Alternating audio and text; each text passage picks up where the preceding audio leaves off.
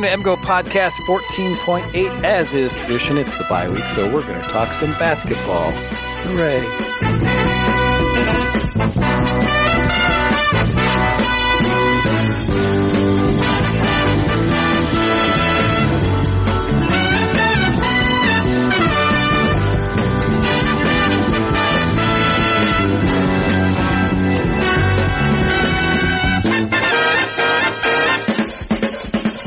All right, folks, it is the bye week, so you know what that means. It means lots and lots of shots at Michigan State, but also our basketball preview.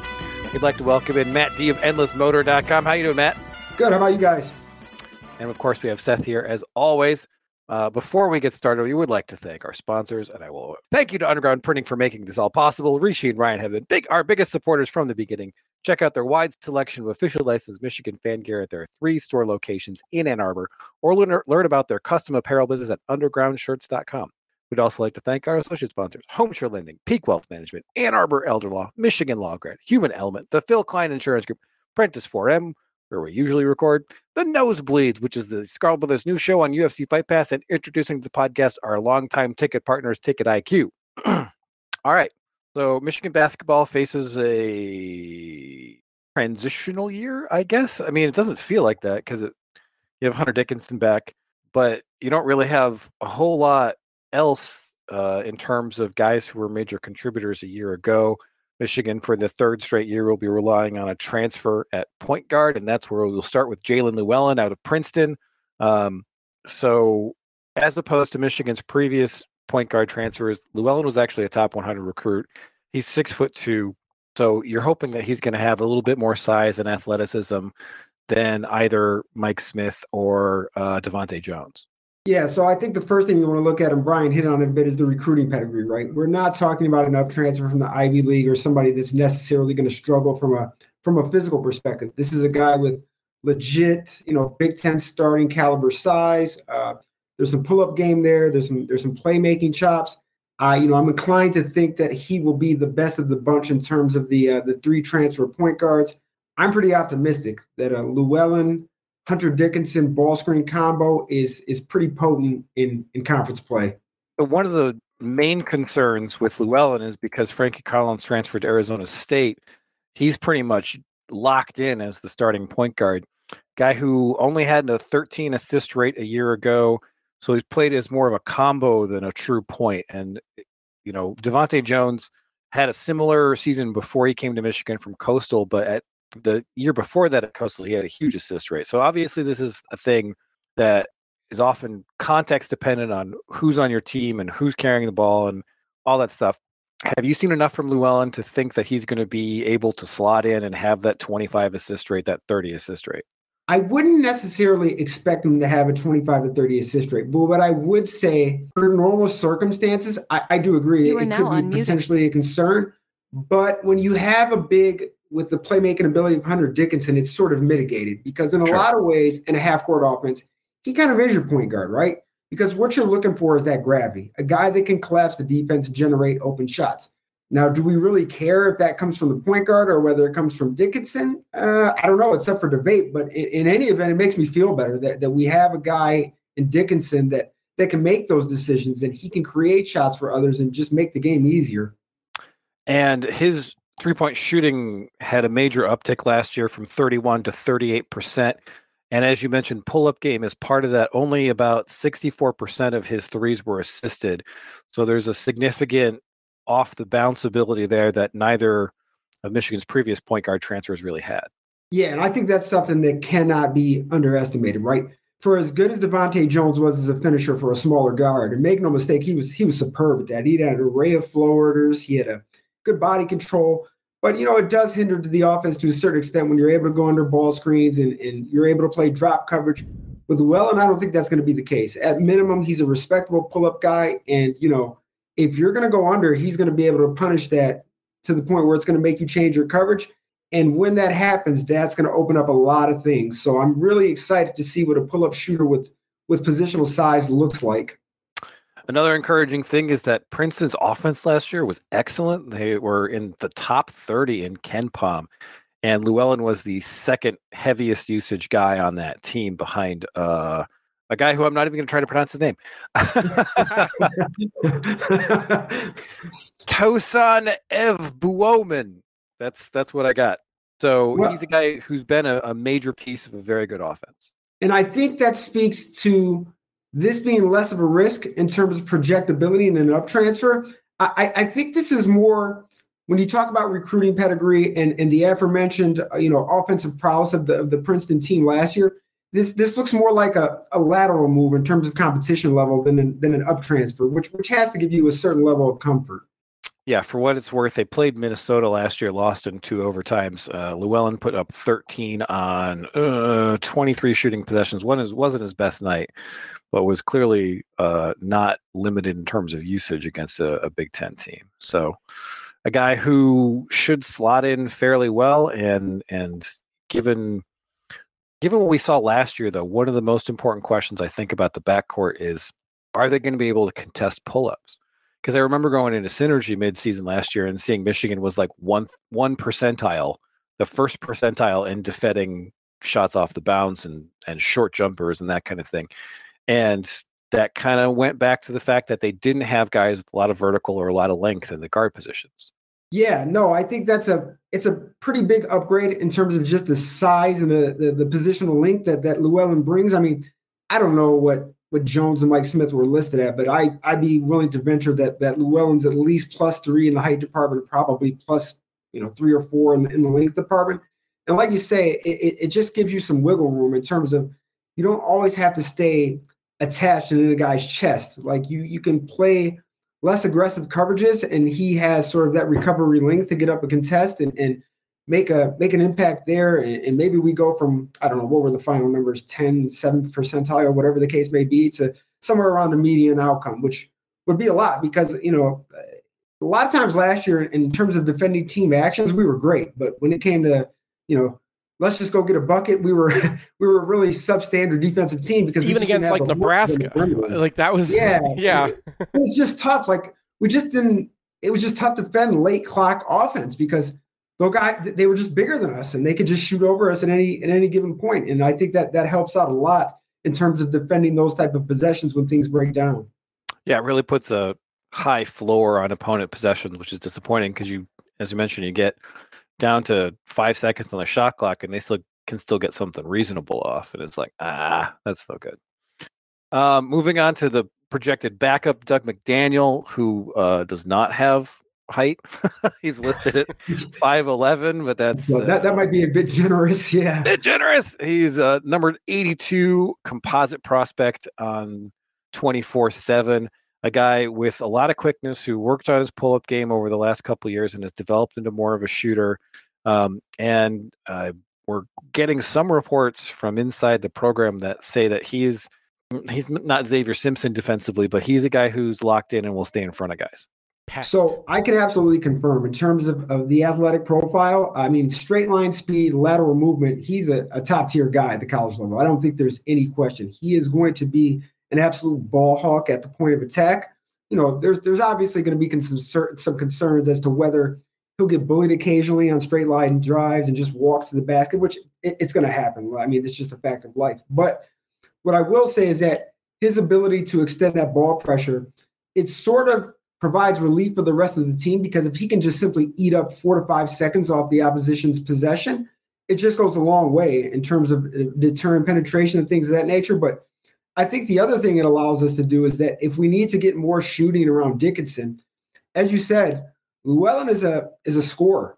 And I can tell you that there's definitely talk within the program that we're going to see lineups of both McDaniel and Llewellyn, and that Llewellyn may very well be, slotted off ball in those scenarios. That's how impressed the staff has been with McDaniel early on. Now, I said there are definitely going to be scenarios where Llewellyn and McDaniel play together. I'm not saying that's going to happen 20 minutes a game or McDaniel is going to play 25 minutes a game, but he's going to be part of the rotation. They believe in his on-ball defensive abilities, and they believe in just his motor and just his willingness to compete. There's no soft in him, is what I've heard, and they're definitely enamored with his ability to basically wreak havoc defensively. So, yeah, and there's a site out there called Point Guard Eyes that has a fairly extensive scouting report and some stats from Doug McDaniel.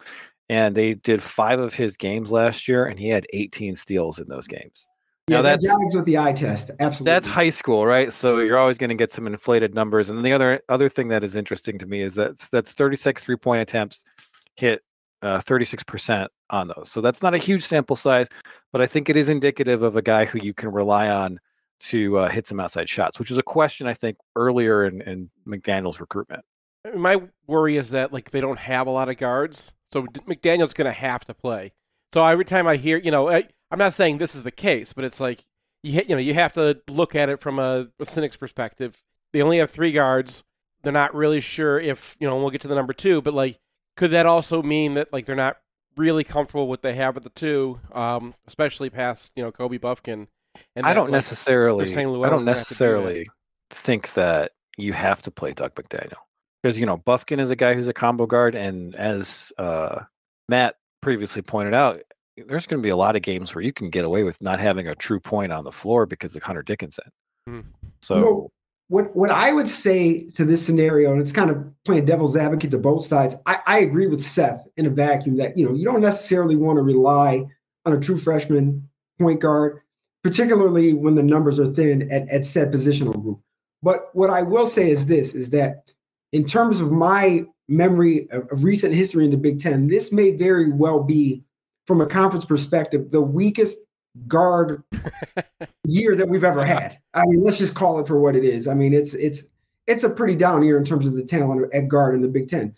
So you may be able to navigate that a bit better than what you would, let's say, 5 or 6 years ago when it was a murderer's row of guards. I mean, every team you looked at just had quality depth at the guard position.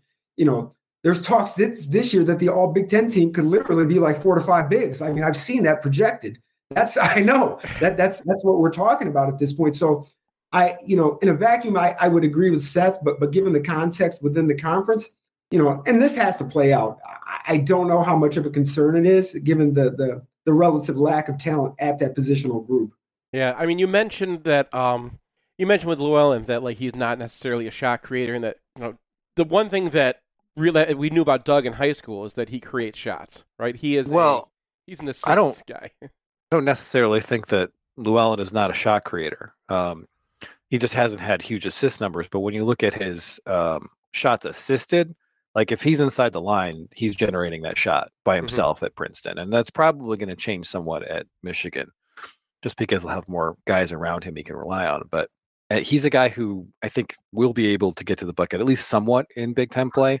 I'm not relying on him to be Simpson. I'm more saying that Doug is Doug's a passer and a very good one. And that was one of the things that, I mean, when I made the joke when they got him, I was like, well, that's because he's got, 2 guys named Howard on the team. He wants to set them up as well as possible. So, yeah. I mean, I don't think there's any question that playmaking is Doug's strongest skill attribute, along with the point of attack defense.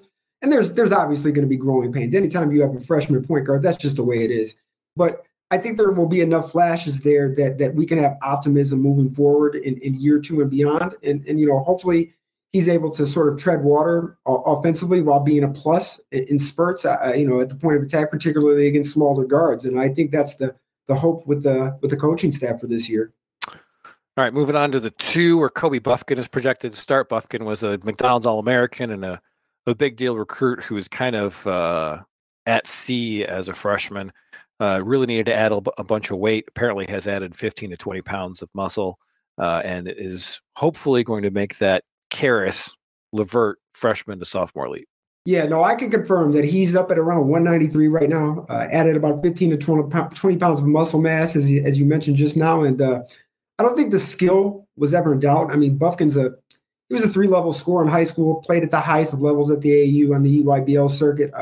There's some playmaking prowess there as well. He can run some on-ball things. I don't necessarily think that's how he's going to be utilized this year, but he's seen it, at the high school level. But yeah, I think some reports just came out today, they sort of surveyed the Michigan team, and the first guy that was sort of mentioned as a standout performer, during early practice has been Bufkin, and I can see that.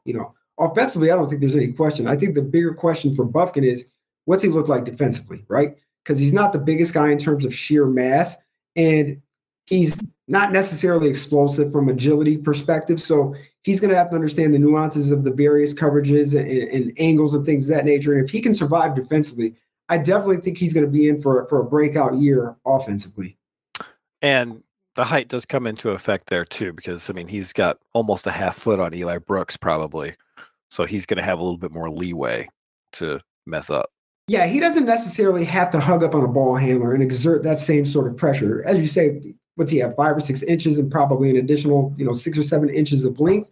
So if he can just master the nuances of the various coverages and his positioning and angles, it'll go a long way, because he's not going to be bullied quite as easy as he was last year. Just by virtue of just adding 20 pounds of muscle mass, he should be able to absorb some of that contact. But I really look at as Bufkin as a guy, at least when he's fully realized, as a sort of a jack of all trades. He can be a floor spacer, he catch and shoot threes, do a bit off the bounce in a way of pull-ups, and in a pinch, operate the ball screen offense. So I really like the upside for him offensively.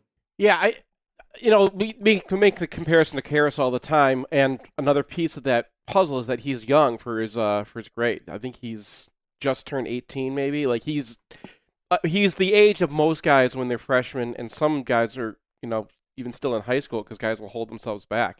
So he's got a lot of growth to go, and I mean, you can expect him to take a jump. I'm not saying he's going to be sophomore Caris this year, but like he probably has more runway than most guys just because of his age.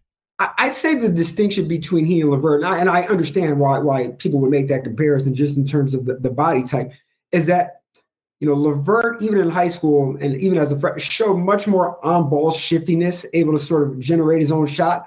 Whereas I think Bufkin, despite what the percentages said last year, I know he didn't shoot a great percentage, but I think he's a considerably better shooter as a floor spacer, a catch-and-shoot guy than Caris. I mean, you look at his mechanics. I mean, they're about as close to perfect as you can get. I mean, high release point, there's no unnecessary motion, like the lower body balance is superb. So that's where I'm expecting him to take a leap, should he get good volume as a floor spacing shooter. Yeah, and then the other thing about Caris is he's like 6'8". Yeah.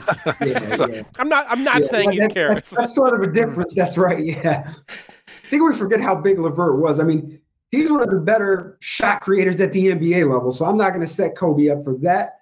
But as a secondary guy to get a pull up and occasionally create plays, what I will say is this: for Bufkin was bullied a bit on the defensive end from time to time, but I don't know if people recall this, but he did a fairly good job of finishing through contact last year, which was surprising. Like if you go back and look at his film, it's like, okay, wow, the body control and ability to sort of absorb contact from bigs at the rim was sort of surprising. So I'm really anxious to see what that looks like this year in terms of him being able to finish. He gets up.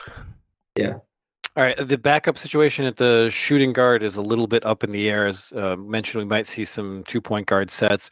And then there's 2 guys who are fairly similar in profile right now, and that's Joey Baker, the Duke transfer, and Isaiah Barnes, the redshirt freshman. So Baker played about 10 minutes a game for Duke the last 3 years, is a career 38% 3-point shooter, has not brought pretty much anything else in over the course of his career, had some off-season surgery, didn't play in Europe, supposed to be full go for the beginning of the season. And as a 5th-year guy who played in a lot of high-profile games, you can probably pencil him in as like a 10 to 15 a minute just a shooter off the bench. Yeah, so to clear up any confusion, Baker is fully healthy at this point. He's a full go. He's a full participant in practice. So the expectation is, that he will be ready for the season.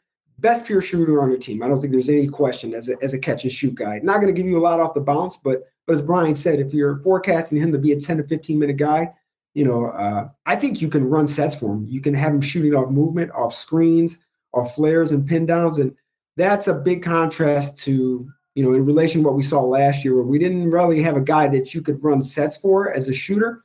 And I think he will provide that sort of outlet to where he has the gravity to sort of open up the floor. Now, the question for him is if you're going to play him at the shooting guard, you're probably not going to have him defending guards, but his offensive role will be that, of a shooting guard. But yeah, I think that's a quality depth option. And I think he has a chance to sort of outplay reasonable expectations, as a shooter. So I would look for him to be in those high 30s and potentially low 40s as a shooter. I really like what he can bring in a bench role as a shooter. And then Barnes is also 6'7", bouncy, much more of an athlete. Didn't play at all last year, and given the way that season went, that probably said something about something. Still some reports that he's struggling to be consistent in terms of his positioning and mental locked-inness. That's not a word on defense, but a guy who performed pretty well in the box scores from Europe, and that's obviously very predictive. Yeah, so when we're talking about the guard rotation in terms of pure physical attributes, he's at the top of the food chain, right? This guy's 6'5", 6'6", great athlete, great body, all those sort of things. The question for him, as you alluded to, is his processing of game speed and various play types. Can he make decisions that align with team goals at the pace of the game? And if he can do that, there's going to be a role for him given his what you would project for him defensively as an athlete. If he can knock down shots just at an adequate rate, mid-30s, given his athletic prowess and what he can bring defensively, that's where he's going to be able to carve out his role. If he can process things on the court in a timely manner and have an impact defensively, then he'll get the opportunity to showcase his offensive abilities in terms of being a shooter. So, it's good to have those options between those two guys. And it could be that if Barnes comes along, well, then maybe you move Baker to the bench in more of a wing role. So that's another scenario that we can sort of play around with. Yeah, and given the fact that this team is going to need some help defensively, just in terms of athleticism, like if Barnes does really kind of come through and become a major piece this year, that's where I think he's going to make his hay, right? Because Baker's going to be a great shooter.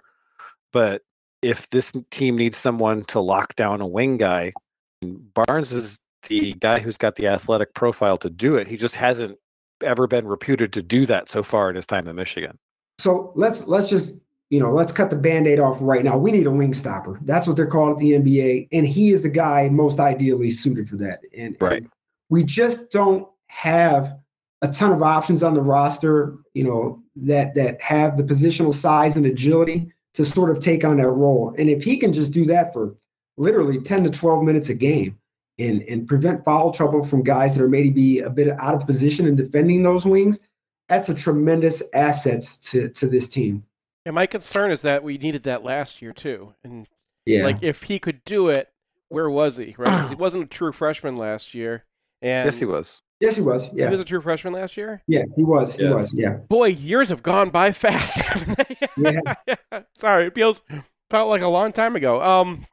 Okay, well, yeah, no, that's fair then. But I mean, they did really need that guy last year, and I would. Well, yeah, but you saw what Bufkin was last year. I mean, there's a lot of true freshmen who come in and just aren't ready for the fight, right? Sure. Like, look at what happened to Keegan Murray over his first off season, right? Like that happens, and I'm not saying it's going to happen with Barnes, but he is a lottery ticket that would really improve Michigan's defensive outlook if he could come through. Yeah. All right, small forward. This is going to be Jett Howard, and then you might see either one of the guys we talked about at shooting guard back up the three as well. Howard was reputed to be a guy who was mostly a shooter, but did develop into a secondary playmaker at IMG over the course of his senior year. 6'8", top 50 recruit, related to the head coach. Probably going to be a pretty high usage dude. Yeah, so in terms of the hierarchy and scoring, it wouldn't surprise me to see Jett be the number 2 option, even as a freshman, right? That positional size, as you referenced, that 6'8", and the release is really quick here. And he's not just a guy that is, standing in the corner. He can get his own offense. He can hit pull-ups and things of that nature. And as you mentioned, he did show some flashes of some secondary playmaking, both in the EYBL circuit and at IMG. Now, is he going to be a primary on-ball option? No, but you don't need him to be at that size, just secondary. And the question for him is, in terms of that shot creating ability, can he further develop the left hand?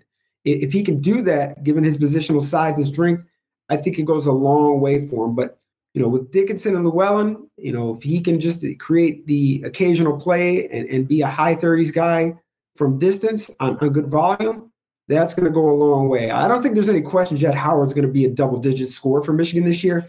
I think the question for him is on the other end, because he's being used interchangeably, at least in early practice with Bufkin. They're running him at the 2-3. It's just, if you want to use him at the 2 without Bufkin on the floor, can he defend a 2 at the other end? That's the open question. And that's where, things sort of get ambiguous in terms of those 4 guys that we mentioned with Bufkin, Howard, Baker, and Barnes. Who's going to be that sort of wing stopper that can defend a 2-3? And that's who is going to be in line for some heavy rotational minutes. So backup situation here, as we mentioned, the 2 guys who we mentioned at shooting guard. Jace Howard might be sort of a 3-and-D option. He got scattered minutes a year ago, looked very dogged, didn't really show a whole lot in terms of creating his own offense. But as we've mentioned, that's not really a huge priority for backup guys on this roster. Yeah, so Jace Howard, you don't care what you get from him offensively. He's a guy that just plays hard. He's a reasonable athlete. And he's huge, right? Like the guy is ripped. I don't know what they have him listed at, but he's probably 220 pounds, 6'6", 6'7", somewhere in that vicinity. And we saw it last year. I mean, there was a stretch where he adequately defended Kofi Coburn, which is insane when you think about it. But, so he's a guy that you can't throw out there depending on the matchup and the surrounding lineup, that you could throw him out there for 3, 4, 5-minute stretches, and he can get you a few stops. And I am optimistic. He's never going to be a 20-minute per game guy, at least with this team, not this early in his career. But if he can carve out a role, if nothing else is working, where he's out there for 5 to 8 minutes of defense, like I said, it just goes a long way given this roster construction. And actually, we're going to take a break. We're going to take a break to come back to talk about the front court.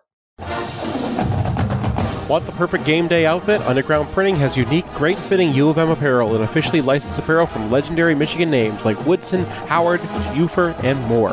UGP also specializes in custom printed apparel and promotional items for groups, events, and businesses. Whether you need 1 shirt as a gift or 1,000 shirts for a charity walk, Underground can customize almost anything for groups large or small. To learn more, visit Underground Printing at one of our 3 convenient locations around Ann Arbor or online at undergroundshirts.com.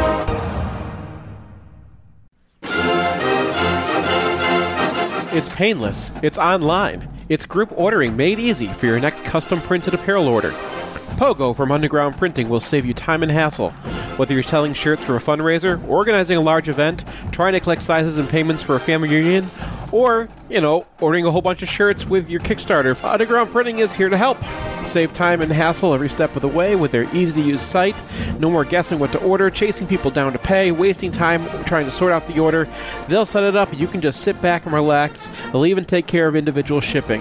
To learn more about Pogo, visit them at any of their convenient locations or at pogo.undergroundshirts.com. At Peak Wealth, we believe we can help you retire with confidence. It's Nick Hopwood, certified financial planner from Peak Wealth Management in Plymouth. I graduated from Michigan in 2001 with an econ degree and founded Peak Wealth Management in 2014. And now we have over $240 million of assets under management. As a freshman in 97, winning the national championship in football and hockey didn't get any better than that. Both my wife and I lived in Bursley that year, and it's crazy because we never actually met while living in the same dorm. Probably because she had a car and I had to ride the bus. But we named our dog Bursley anyway, and he's on the payroll here at Peak Wealth Management. At Peak, we're fee-based. We're your fiduciary, which means everything we recommend is always in your best interest. We partner with leading institutional money managers, focus on low fees, to make sure every client has a financial plan covering retirement, college, tax, estate, insurance, and cash flow. Simply put, we are Peak Wealth Management, your comprehensive financial coach. Book your second opinion at peakwm.com/mgoblog. Peak Wealth Management. Retire with confidence. 1 and 2 and... If you find yourself on the wrong side of the law, you want a Michigan man in the huddle. Call criminal law attorney and former prosecutor Jonathan Paul at 248-924-9458 or visit his website at michiganlawgrad.com. John is a proud graduate of the University of Michigan Ross School of Business and Michigan Law School, and he looks forward to showing you the Michigan difference. It can be a rough ride along the information superhighway. That's why we build our e-commerce websites tough enough to handle the load. With the capacity to take hundreds of simultaneous online transactions and the stability of load-balanced, co-located server architectures, a website from Human Element performs in the roughest conditions. Thousands of products? No problem. We'll throw in the tools to manage them with precision and efficiency. All with a design slick enough to make you think your girlfriend might be impressed. So load it up and hit the gas and let Human Element show you the way. Special offers available for returning lessees. Financing available with approved credit to qualified buyers. Client participation may affect savings. Optional equipment available at additional cost. See human-element.com for details.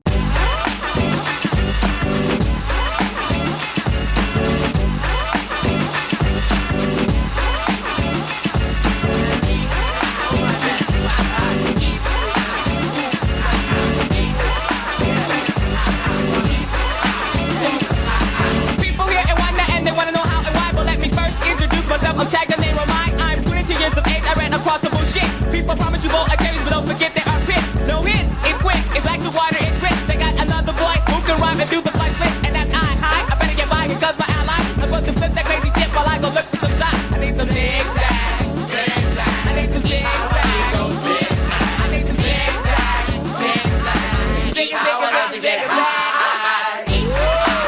So I got bad news for you, Brian. Did I lose another toe?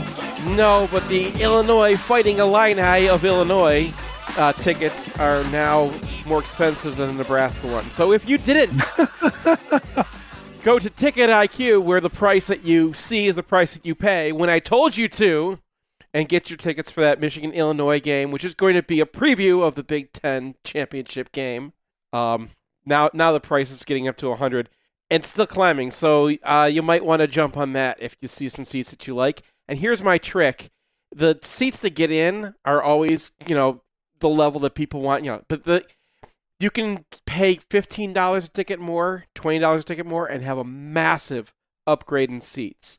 So for me, it's worth it to kind of look around and see what's out there and not just go for, the get-in price, because there's going to be a bunch of bad tickets at that level, and then it's not that much money to kind of upgrade a little bit from there.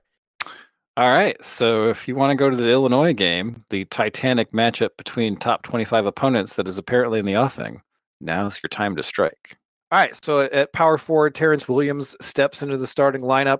6'7" junkyard dog type, really improved his shooting a year ago. Showed a lot of high-low chemistry with Hunter Dickinson as when they were freshmen. Maybe not the biggest guy in the world, maybe not the most athletic guy in the world, but a guy who makes the kind of plays that win you basketball games. Yeah, so I couldn't put it any better. If Terrence Williams is not playing for Michigan last year, we don't reach the Sweet 16. I mean, how many critical offensive rebounds did that guy get? I often say this, and you'll see me say it on Twitter, he's the epitome of wanting it more. If you could describe that and you could visualize it, he's the guy. He's got that dog in him. Yeah, it's not always going to be aesthetically pleasing, but when you need to play, the guy came through in critical moments. So, he's not a guy that specializes in any one skill facet, but he is a guy that does a bit of everything. He can hit a 3-point shot. He can occasionally post up. He can, get you an offensive rebound. And the most underrated thing that he does, as you said, Brian, it's the chemistry with Hunter Dickinson. He just knows ball placement on those entry passes, whether it's over the top, whether it's a ball fake and a bounce pass, into the post. He just thrives with that guy for whatever reason. And if you can optimize Hunter Dickinson, there's going to be a pretty substantial role for you on this team. I mean, the thing that jumps out to me from Terrence Williams is that Tennessee game, because I was watching that game and I'm dying. Because Caleb Houston is just having one of those nights where. Yeah, I've tried to sort of be more diplomatic about it, but yeah, I was at that game and I was in the stands, and I couldn't disagree with you. I think that had we had Williams in the game earlier, it may not have been that close to begin with. Well, and then Williams comes in and he immediately just ups his own effort level. He ups the team's effort level. He's getting offensive rebounds, and the value of having a guy like that is you can't overstate it. He doesn't need the ball to impact the game. That's the best thing you can say about him. And it's critical that you have one of those guys. I mean, it's just that simple. He doesn't need plays ran up for him in order for him to score 8-9 points a game, grab 4 or 5 rebounds, and dish out an assist or 2. So that's where his value comes in. Yeah, frankly, I thought he was better than Caleb Houston last year. Houston had his moments. And he's a much better defender than people gave him credit for. But I do want to make the point, though, that Houston was playing the 3 really for Michigan last year. And what we're talking about is playing Williams at the 4, which he didn't get to do very much of last year because, you have Diabate at the 4. You're not taking that guy off the court. So I think that, like, when you transfer what he was doing, and, you are what you can guard. This is something Matt says all the time, right? Like, but when you look at, like, the construction of the roster, if you have a 3-point shooter out the 3 and you have Terrence Williams guarding 4s, I think it's just a much better role for him. And the few times he actually got to play that role last year, he was money. I mean, we barely used Brandon Johns down the stretch because he was, we had T-Will. Yeah, you know what? And I'll tell you, there are reports that he's, quietly taken on a leadership role. Like, he's been vocal in practice, sort of holding guys accountable, pushing them to be the best versions of themselves. So that tells me that the fact that he's been given that sort of role, that the staff believes in him and they believe him to be a 25 to 30 minute per game type of guy. And if he can just be reasonable, let's say 35% from distance, while providing all the other things he does without having the ball, that's a really, really solid Big Ten player. Maybe not an all conference level player, but you don't need him to be given the other pieces that we have around him. Kenny Goins, that's who he is. Hey, if you can give me upperclassman Kenny Goins with Hunter Dickinson, I jump for joy. Yep. I mean, he had about the same usage in terms of shots gotten up as Caleb Houston a year ago. His O rating was 117 versus Houston's 103. I mean, I think you bring in the 5-star, you got to show that you're going to play the 5-star, but the team probably would have been better if the playing time was equally split between those two. And I'm looking forward to seeing Terrence Williams, see what he can do in a full-time starting role. All right, the backups here are very murky. So they have 3 guys who are new to the program or redshirted. Will Shetter, Greg Glenn is a true freshman, and then Yusuf Hyatt is the Lebanese kid that they got out of France recently. All of these guys have limitations. All of these guys have upsides. You could see Jace maybe get some time here. He has the requisite size. You could honestly see Isaiah Barnes maybe get some minutes here. And I guess it depends on what you want exactly, because, Glenn is probably going to redshirt. He's probably a developmental prospect, so we'll leave him aside. Shetter is extremely skilled offensively, a guy who can post up against smaller guys, a guy who's a really good 3-point shooter. Defensive questions are vast. And then Hyatt is a guy who looks really good, playing decent competition in Europe, has those arms that kind of remind you of Franz. He's a little slight right now, also a shooter from the outside, high energy guy, sort of gives you the same kind of energy Terrence Williams does, but, wasn't with the team this offseason, wasn't there on the Europe trip, is going to probably take a while to break into the lineup. Yeah, so I think we all sort of know, and we all sort of agree that in order for Michigan, at least this iteration of Michigan, to reach its ceiling, we need Yusuf to be the optimal version of himself at some point this year. Maybe not November and December, but come February, we need that because, right, as Brian said, Glenn's been, he's been taking practice reps with the bigs. So that tells you, it sort of points to where he's headed this year. Shetter, there are vast defensive questions about where he fits in. And Yusuf is sort of that middle ground where he can hit a shot from the outside, has the agility to sort of defend that fort, but he needs to add some muscle mass, needs to get acclimated to the system, learn the American style of play, but he has the motor. And I really love his shot mechanics, and reports from practice are that he's looked good as a floor spacing shooter, but he still needs to latch on in terms of all the nuances of the playbook and identifying the various defensive coverages.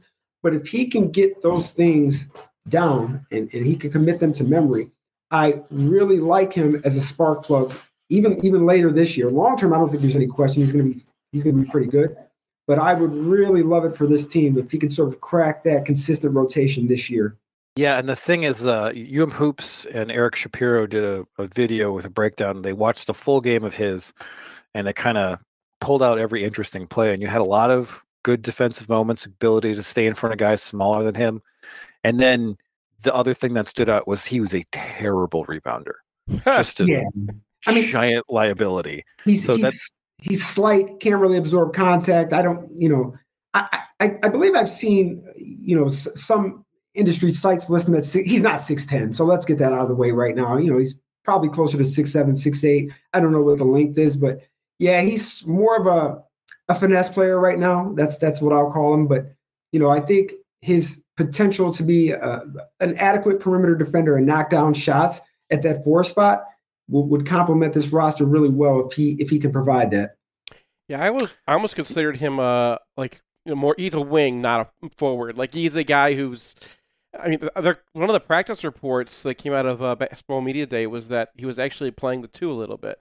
And I know that like Michigan really kind of just considers like the way they look at it, they got a point guard and a center, and then everyone just kind of fits around, right? Like they don't particularly care. But I mean, he was going up and guarding 2s because he's supposed to have the kind of agility to, I'm not saying he's going to defend, complete guards, but he is going to, he can be that wing defender maybe. I mean, if he gets a little bit stronger, like that's the kind of guy that he projects as maybe later next year, maybe next season. But that's kind of what I'm hoping to see out of him, and not expecting the bigness to really come through. Well, and sometimes you get in these youth leagues and just nobody is on your ass about rebounding. So I think some of it is just like how much attention he's been paying to that part of his game versus how much of attention he's been doing to skill development. So I think he's got a shot at being a decent rebounder this year. And then hopefully after Camp Sanderson, he'll have a breakout year too. Finally, center position, Hunter Dickinson, and almost doesn't really need to be discussed. We know exactly what Hunter Dickinson is going to bring us. I guess what we're looking for is maybe a little bit of incremental shooting, because he did add some 3-point shooting to his game last year. And if he was able to be higher usage there, that disrupts certain defenses and would be helpful. And then just like, what is he going to look like on the defensive end of the floor? Because as a freshman, he was a fantastic post defender. He took on Luka Garza and won that decisively without Michigan doubling. And he was a drop defender on offense, on pick and roll stuff. And his lateral mobility wasn't the best. And it's like, all right, well, maybe he'll progress a little bit in that department next year. He did not really. We didn't really see him have those kind of post battles because some of those guys left the league. And then he's not switchable. He's a guy who, the reason he's not in the NBA right now is because of his defense. Yeah, so I think if fans are expecting Dickinson to all of a sudden, be Anthony Davis, on the perimeter in terms of his defense, it's just unreasonable, right?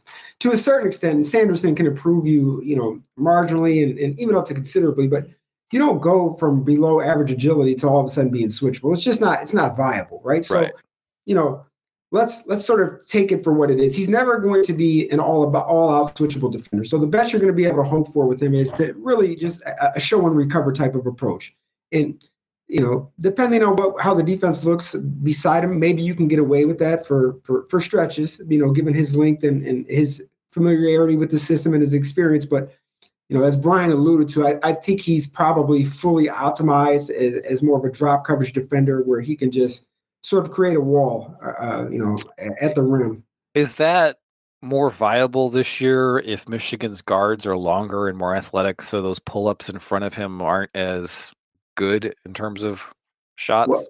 Well, let's get behind the premise of drop coverage. What you want your guards to do is essentially fight over screens and provide backside pressure. Well, it's good in theory, but I mean, when your guards are 5'10", 5'11", or whatever they were last year, when you're already in trail coverage and you're not the biggest guy, it's just hard to contest. I mean, it is what it is. So it puts more stress on Dickinson to sort of show early rather than wait and funnel. So I do think Llewellyn helps to that extent, but then you have to also consider, is Dougie McDaniel, whether he's in that equation. So we also have to consider that. But you're right, though, with a guy like Bufkin and Llewellyn, I think they're more equipped to do that, is to sort of funnel them to Dickinson and have him just contest with his length and hope that you can alter shots and just grab the rebounds. He was also playing with his with an ankle. So, I mean, if that's healed this year, that might give him a little bit more agility. I mean, last year there were times when it was like, that's not Hunter. Yeah, he did seem to lose a little bit of lift. And the thing with Biggs is he's not going to be Anthony Davis, but in terms of guys who take the longest to kind of hit their final form, Biggs are it. So I think that there's maybe a little bit more to explore in terms of his ability to move around the court, to maybe get a little bit more elevation, to alter a little bit more shots. I don't think he's ever going to be like a defensive player of the year in the league or anywhere close, but I do think that there's still some upside left there. Sort of circling back around to what I said in the beginning here, though, is that you may be able to get away with some of those more aggressive ball screen coverages simply because the guards in the league just aren't as good this year. And maybe that's an experimentation process that we go through to sort of gauge, where are we given the context of the competition this year. So I still believe, at the core, he's best in drop coverage, but again, it's all relative. It's relative to the competition. And if we can get away with that, and, because we have to remember the overarching goal for Juwan Howard, and I think he even said this in media days, is that we just want to generate more turnovers. And more aggressive ball screen coverages are inherently part of that. So, I think that's where we're at in terms of why this could potentially be used. So if that's the goal, it is going to lead to more turnovers, but you don't want to leave your defense vulnerable if things aren't going well. So I think there's a balance there. Yeah, and I mean the other thing with Hunter is is he going to be able to maybe up his usage a little bit, because he's a guy who shoots 60% from the floor and was 80% from the line last year. Can he get to the line a little bit more? Can he just sort of have more of a presence? I mean, not that he doesn't have a presence, but just how much more can he get? Can he get into that KenPom player of the year conversation? Yeah, so I think I don't know what the preseason projections are for him, but, given what we saw from him last year, we did see him add to his bag last year. Early in the year, he was comfortable hitting mid-range jumpers out to 18. Then later in the year, he started going to 3 with some sort of decent volume.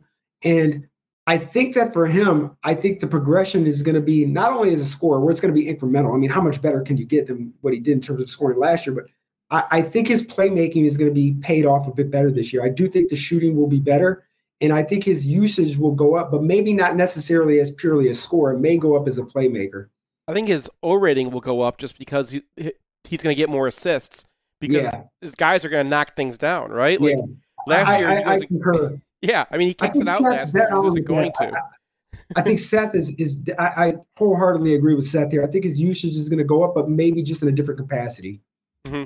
Well, and the interesting thing about Dickinson's 2022 is that he's got his overall O rating, which is 120, which is amazing, right?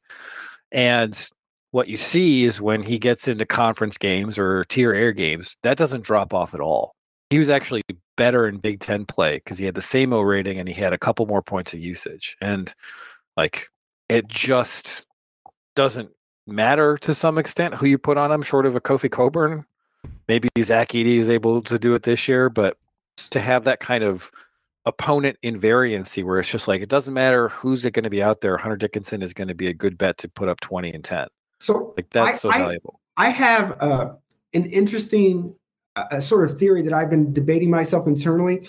Last year, we all wanted Hunter to sort of be more perimeter oriented to basically open up the paint because of Diabate. He was such a good athlete. And we saw what he did to Keegan Murray. This year, I'm actually more inclined to want him in the post just because you surrounded him with better shooting, where he can operate more as a point guard and create shots for others. And that's sort of tagging along with what Seth said.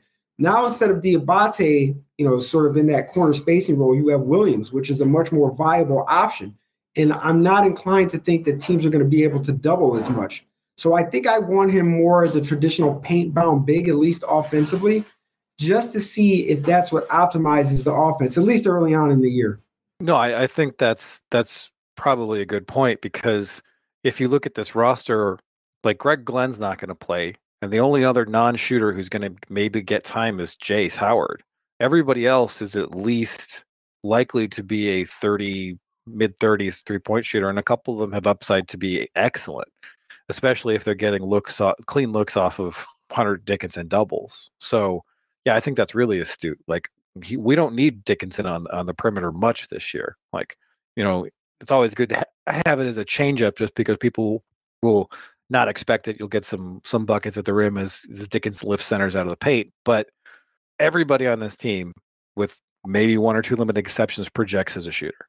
Which is a big and circling back around to something Brian said earlier, something I kind of harped on last year is that we couldn't get Dickinson easy buckets as a roll man last year. And sort of circling back around to what Brian said, maybe that increased size from Llewellyn at the point guard's position allows him to sort of see over the top when we're running those Spain PNRs, to just sort of lob that ball in a position where he can just catch and go up and dunk, or maybe with lobs, every now and then. I know Hunter's not a big vertical threat, but he has the sheer size and catch radius to do that. So that's something I want to see if we can take advantage of. It's just the ability to get him easy buckets rather than him have to grind them out, as sort of a back to the basket player on motion weak sets and things of that nature. So that's something I'd like to see more of if Llewellyn can operate as such.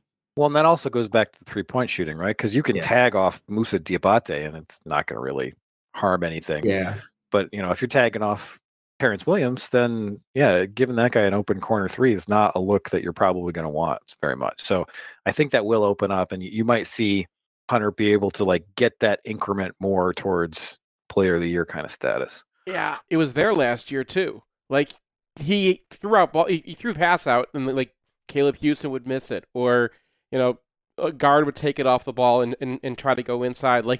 There were a lot of opportunities last year that Michigan just turned down, and this year they're just going to be they're a team that's built to shoot from the perimeter this time.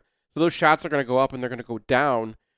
It's not like he needs to add something to his game in order to produce that. All right, finally, Terrace Reed, freshman center, 6'10", 260, out of Missouri's Link Academy, number 35 overall in the 24/7 composite. And that 260 it really shows up on film. He is a ready to go center physically from just a height, size, strength position. He's going to be an excellent rebounder. Has some face-up game. Has a little bit of skill in terms of 8 to 10 foot jump shots. Probably not going to extend much farther than that.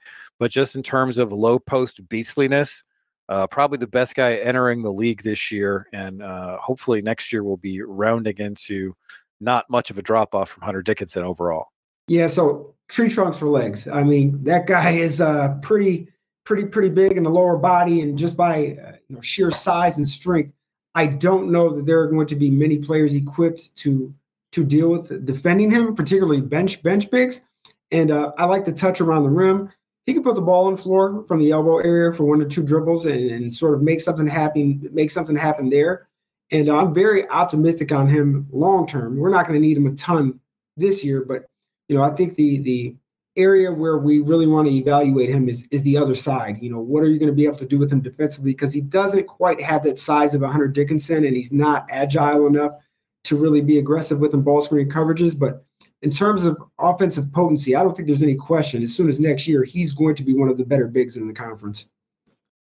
And so this year, you're just 10 to 15 minutes a game as a backup, see him block some shots, see if he can hang. I mean, spiritually, he's the same guy as Hunter Dickinson defensively, where you're going to want to drop coverage with him, use his size to dissuade passes over the top, and then hopefully how much bounce does he have? He's not quite as big as Hunter Dickinson. Does he have more ability to go up and swat a shot? Or the issue with both of them is pretty much the same, is that they need sort of a running start to get off the floor. From a stationary position, you're not going to get a ton of lift from either one of those guys.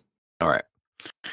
So that's the roster. We're going to take another break, come back and sort of sum everything up, and then take a look at the league. Hey, it's Nick Hopwood, founder and president at Peak Wealth Management. We have a lot in common. We both went to Michigan. We're both huge fans, but I'm concerned about how much time you're spending on Michigan football recruiting. This could be time spent with me poring over your cash flow and Roth conversion strategy. How are these Roth conversions going to get done with you spending all your time and energy on MGO Blog looking at the next 5-star recruits? Hey, all kidding aside, if you're addicted to MGO Blog and you want to outsource some of your financial planning to an expert, consider us. peakwm.com/mgoblog. At Peak, we work with people in a variety of situations. Some of our clients are young professionals looking to optimize their savings and investments. For young people, time is the key. Some of our clients are super affluent, trying to figure out when they can retire. Some are high net worth retirees looking for a second opinion on how their money's working for them. Get your second opinion at peakwm.com/mgoblog. Peak Wealth Management. Retire with confidence.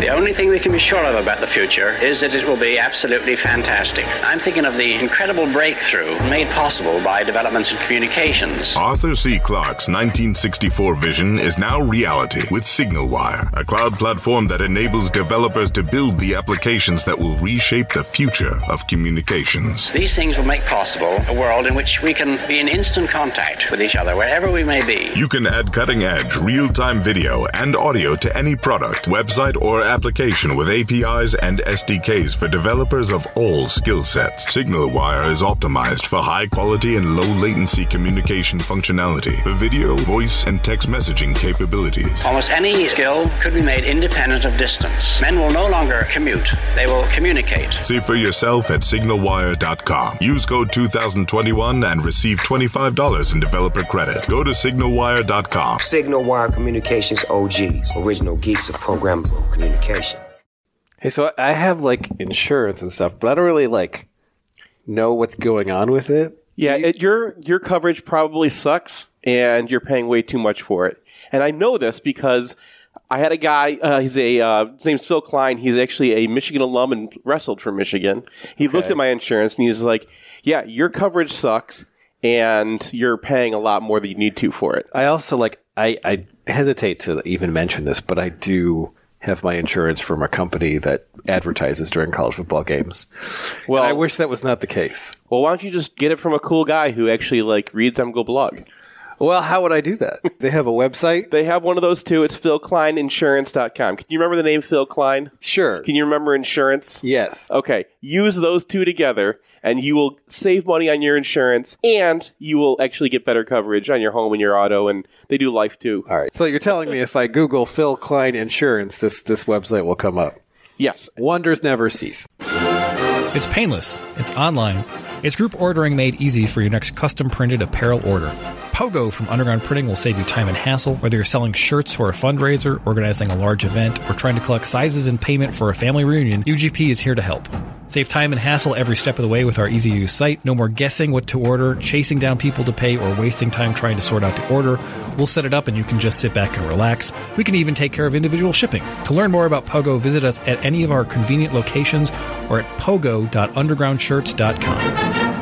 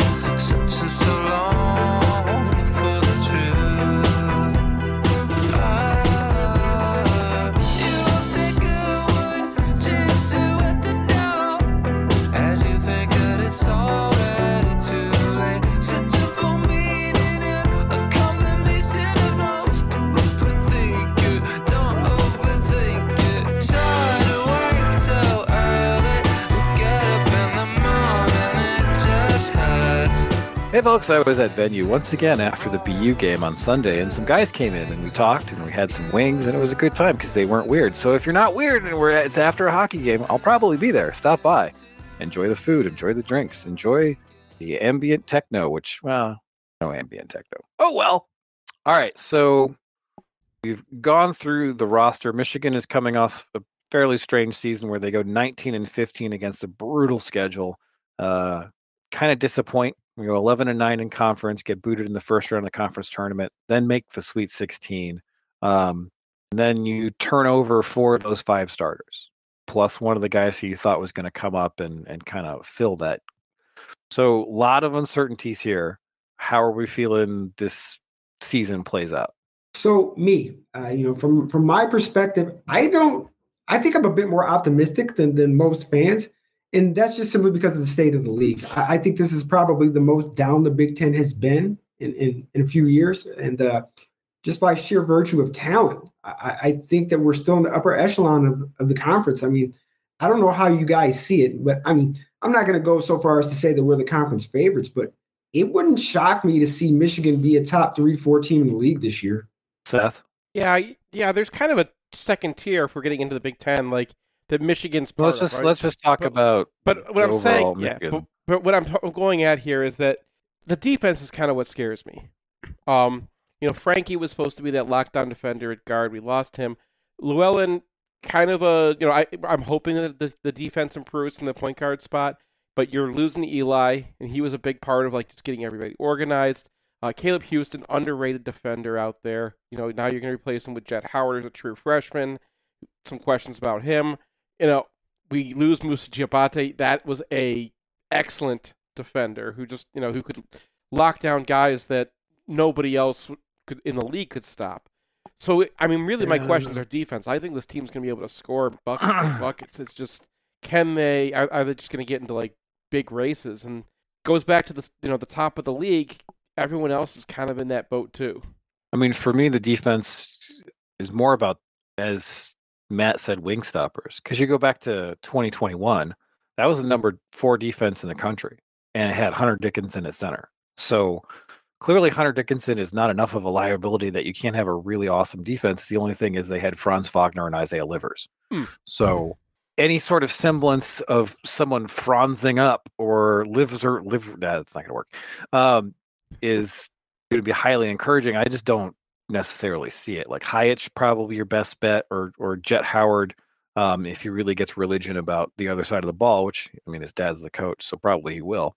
But it just seems like those guys would be a year away from having any sort of discussion about being in even close to that stratosphere. So I do think there's a kind of a hard cap on the defense, but if you surround Hunter Dickinson with shooters, tons of shooters, and not like guys who sometimes hit 5 of 7 and then sometimes go 0 of 8, like they're not going to be locked into that one guy this year, right? They're going to be like, all right, that guy's not having a good game. We're just going to move on and have someone else step up. So I think they'll have an excellent offense, and I think their defense is an open question, but not really the worst one. Now, moving on to the league, this is going to be so I'm looking at the KenPom projections, and they have 10 of the 14 teams in the Big Ten projected to have between 10 and 12 wins. Obviously isn't going to work out like that, but there's no clarity about where anybody is. And Indiana is the one team projected to go 13-7. Everybody in their predictive metrics is like, okay, this is the best team in the league. But do you really believe in Indiana? And then after Indiana at 12, you have Iowa at 23, which is like not going to happen. And then you have 5 more teams in the Big Ten in the next 10 spots in the KenPom ratings. And then you have another 4 from 46 to 56. So this is probably the most wide open the Big Ten has ever been. Yeah, so let me just get this out of the way. I am not a believer in Indiana being the front runner of the Big Ten. I just don't. I don't agree with that. You know, I don't think there is a consensus in terms of who is the best team. But I will say that I think Illinois' offseason moves put them in a position to maybe you could potentially see a path to them being the best team in the conference. But I don't think it's so clear cut as to call them, you know, the prohibited favorite or anything like that. But I certainly don't see it being Indiana. And you're right. The league it's very up in the air this year. I mean, there are a lot of what I would call middling to above average teams, and there's not a lot of separation there. I mean, yeah, your guess is as good as mine as to how this thing all plays out. I mean, the case for Indiana is Xavier Johnson and Trayce Jackson-Davis, that you have 2 solid guys who are coming back. Race Thompson's back to give you some defense. Miller Kopp can shoot. You know, they got a guard who can shoot. They have a case where every other team is like, okay, here's if your case is Xavier Johnson. Yeah, I'm just saying. I don't see it. I just don't see it. Making a. Who else? No, I mean you're right. Like that's like what the case is, right? And for Illinois, it's like, okay, what do we do in a post-Kofi world? Because they brought in a bunch of guys, but Matt Meyer is definitely not a center. Coleman Hawkins is definitely not a center. And where is the size coming from on that team? And I really don't know. Brandon Underwood actually used the term positionless size to describe his team this year. So that's what it's going to have to be. Yeah. And how well is that going to work against Zach Edey and Hunter Dickinson, and Cliff Omoruyi, right? Like, I'm not sure that's really going to. So I got to put this out there now because we go through this every year, and I know every year I've been a skeptic. Is this a year Wisconsin finally sort of falls off? I mean, a lot of people are projecting that. I mean, they were really carried by Johnny Davis last year, and now it's like Tyler Wall going to pick up that. He's supposed to be the guy for them this year, I believe. So I mean, right? And you've seen every flashes. year, they're right there, and I don't know. I'm skeptical again this year. How? I don't see how. They always come out of nowhere. Like, Jordan Davis is going to be awesome this year or something like that. Just some weird thing. Did they get an 8th year for Brad Davison, or is that just a joke? They did not. I mean, the thing about Wall is like he's a wing, right? But he shot 16% from 3 last year. He's career 22% 3-point shooter. So if that's your guy, like it's just hard for me to envision him either being enough of a post-up threat to like make that irrelevant. If you can just sag off of him on the perimeter and like dare him to shoot, like how effective is he going to be as a lead dog? Now, you're right, Seth, that these guys somehow develop out of nowhere and become players that they were not before. So maybe that's in the offing, but there's a lot of question marks here, and I mean I'm not really sold on Wisconsin sticking with the rest of the league. Okay, so by this then, Rutgers. What about Rutgers? Because they got Caleb McConnell back. They got Cliff O'Marie and Paul McCahey. Like, Andre Hyatt's not a bad player. You can add him to the starting lineup. I think we could say, at worst, they're going to be a top 3 defensive team in the league. I think them and Indiana will probably be the two best teams defensively in the league. But I offensively, though, where are the points coming from in the half court? That's the question I have for them. I don't know. That Geo Baker's shooting a whole bunch for the last 6 years. Now, not like that's what you have to replace offensively. You're not just losing Geo Baker; you're losing Ron Harper. Yeah, and they brought in a transfer from the Patriot League who looks like the only guy under about 6'6" who's going to be getting a lot of playing time. So that's going to be your point guard, and I mean, I don't know. They've really survived on just jacking up some stuff and having Baker or Harper knock it down. And unless they get a guy to replace that, I mean, I'm skeptical that their offense is going to be able to keep pace to keep them in games. Yeah, I mean, the knock on them is, when you start going over the roster, who's the 5th guy? And they're talking about high energy Antonio Chol, he reclassified just a couple months ago. He was supposed to be a senior in high school this year, and now he's, playing in the Big Ten. So that sounds like kind of a hole to me, unless that guy's, I don't know, maybe he's an overager and decided to come finally or something. But go through the rest of the teams. Purdue's got Zach Edey for half the game. More than half the game now. Well, like, I mean, if you can stay on the court. Purdue, the problem with Zach Edey was never staying on the court last year. It was the fact that he had to share it with Travion. Yeah. I mean, but one game, but Trayvon Williams was the guy who was preventing him from getting playing time. And they have a couple other interesting pieces too. So they have Caleb First, who's going to be a sophomore, who was, I think, a top 50 player. Big dude, like a 6'8" power forward with some outside shooting chops. Mason Gillis will be back. Brandon Newman will be back. It's just they had Ivy run the point last year. Who's going to create shots for them? Brian's dead on, because there was a few week stretch there in the summer where it looked like they were going to get Nigel Pack from Kansas State. And if they did that, they were probably going to be the conference frontrunner. But they didn't, because of Miami, and I think we all know the reasons why he chose Miami over Purdue, but that's a different discussion. But not adding Pack, you're right. I think there's a lot of question marks in terms of what are they doing in the backcourt, because Brandon Newman is not a guy that sets the table. He's very much just a shooter that finishes plays. They don't have anybody to sort of set the table for Edey.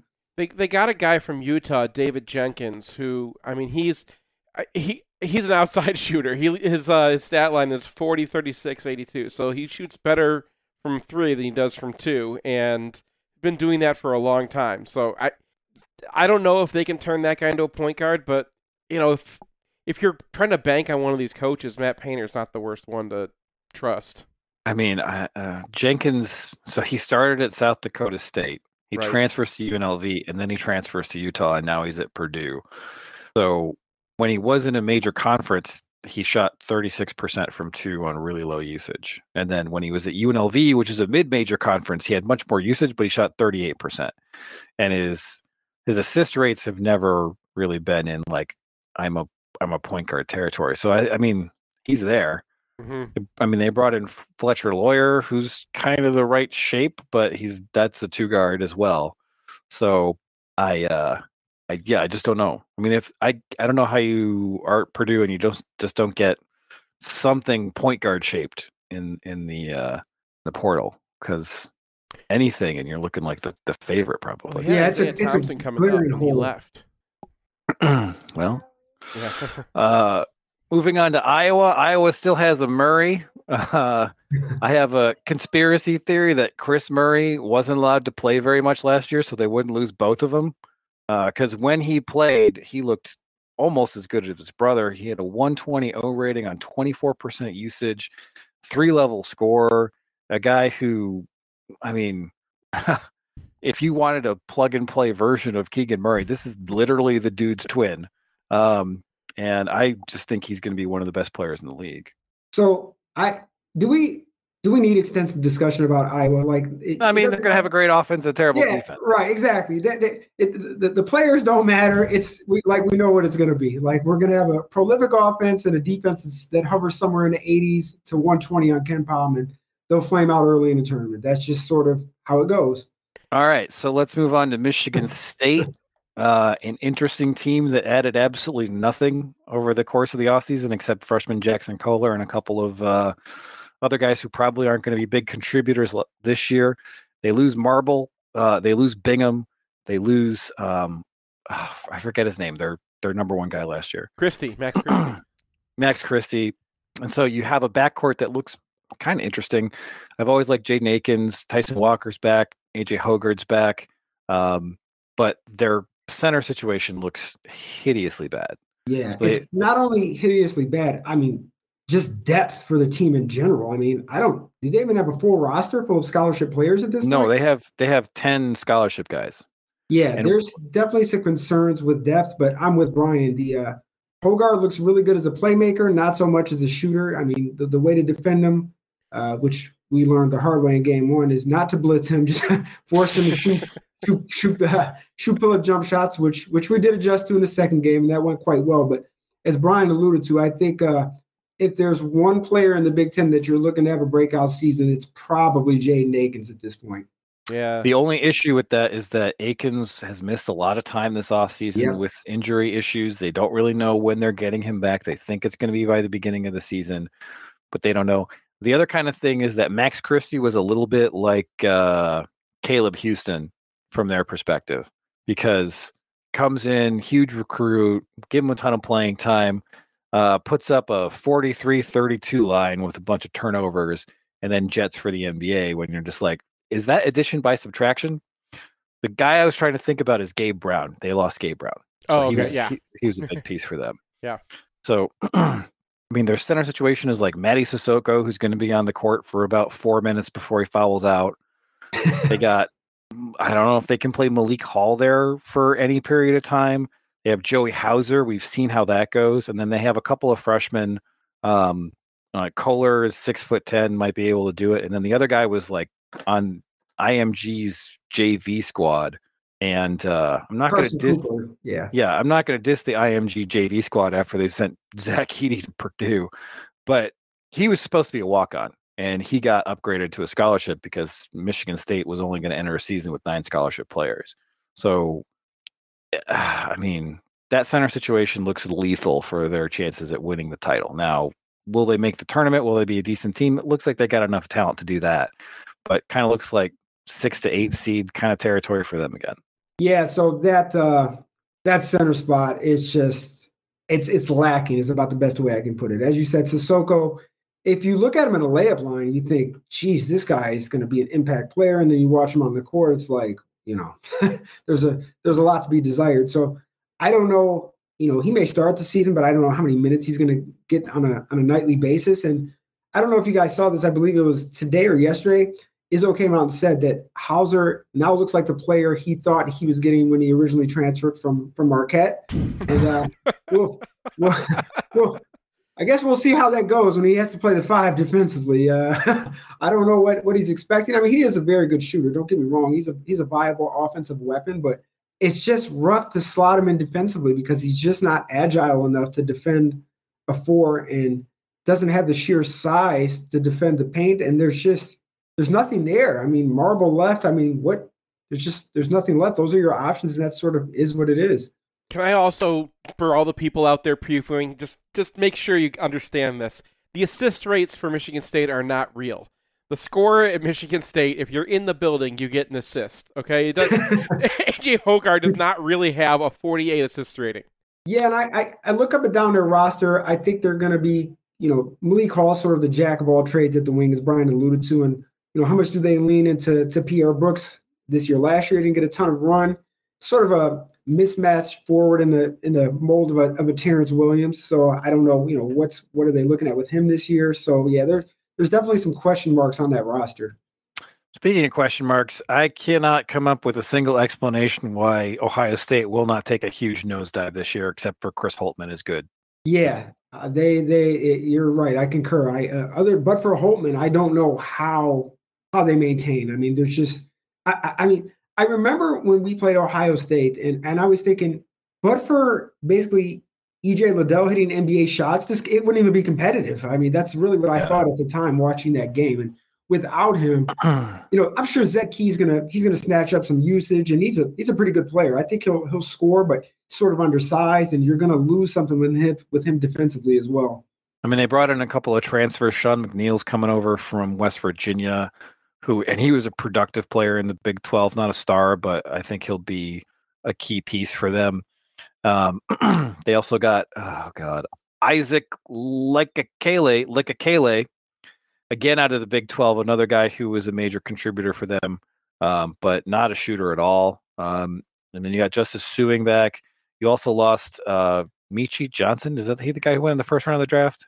I think Malaki Branham. He transferred. Malaki Branham, right? Yeah. Michi Johnson. Malachi Branham is the first round pick, yeah. And so, I mean, they don't have a guy on this roster who's going to play very much over 6'8", and Zed Key is not an athlete. He's not switchable. Yeah. He's a post player, and he's surprisingly effective for his size. But he's more Nick Ward than anything else, and that's a tough sell in 2022. Yeah, particularly an undersized Nick Ward, and it's exacerbated by the fact that defensively you're really limited in terms of what you can do with him, and you don't really have the guard talent to sort of compensate for deficiencies elsewhere.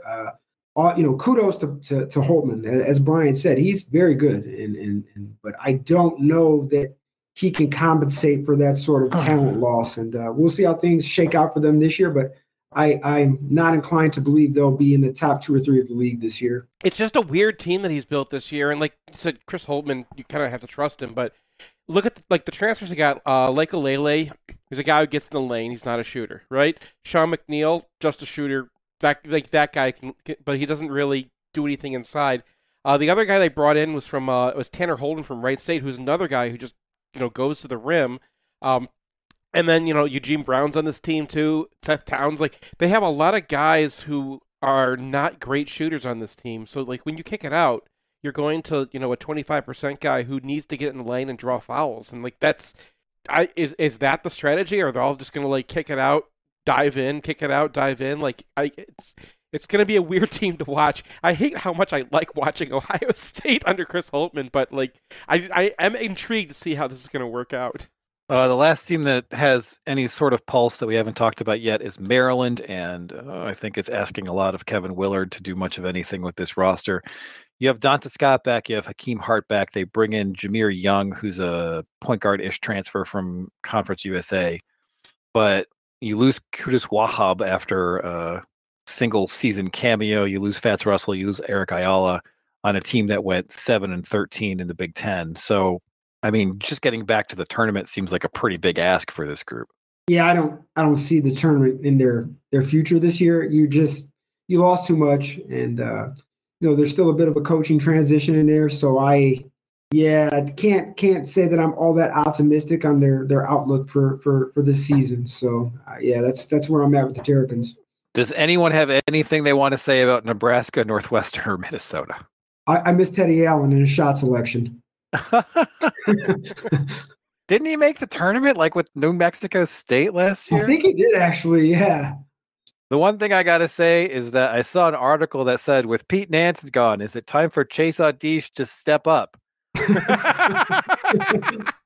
And I'm not a betting man, but whatever the season of over-under on Northwestern wins is, take the under.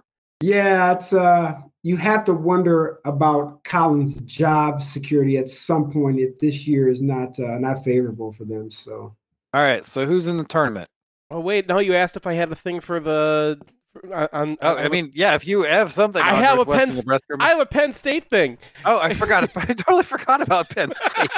Micah Shrewsbury's second year, man. He's turning around. He got the second greatest. He got the second best recruit in the history of the 24/7 era in Keba Najee as their 6'8" center, and backing him up is Michael Henn, who's in his 6th team in 5 years. Wow. Okay. All right. So transfer era. There you go. So who's making the tournament? Well, I believe Michigan will. Illinois, you could put them in there. Let's say Indiana. I think those 3 teams are probably in there. Purdue.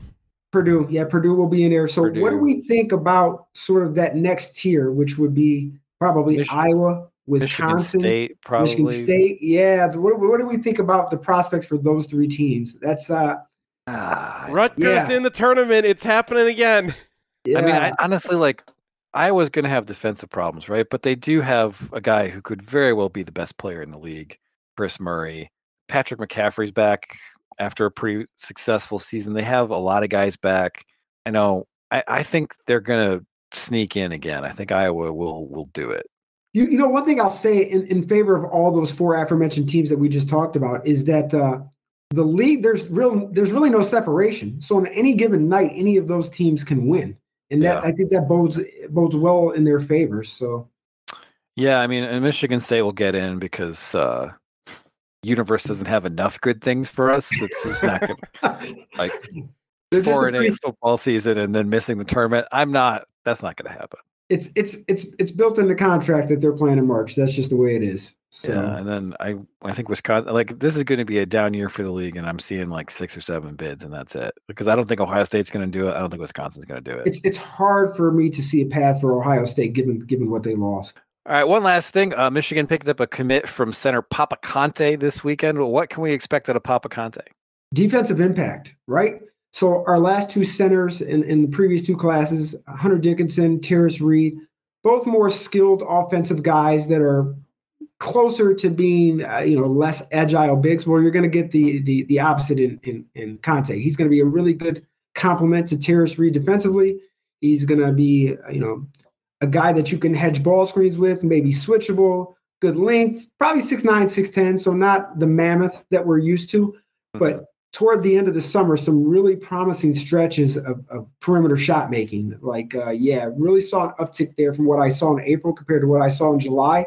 And the best thing about Conte is he's probably not going to be ready in year 1, but we don't need him to be. You can cook him up while Reed starts next year.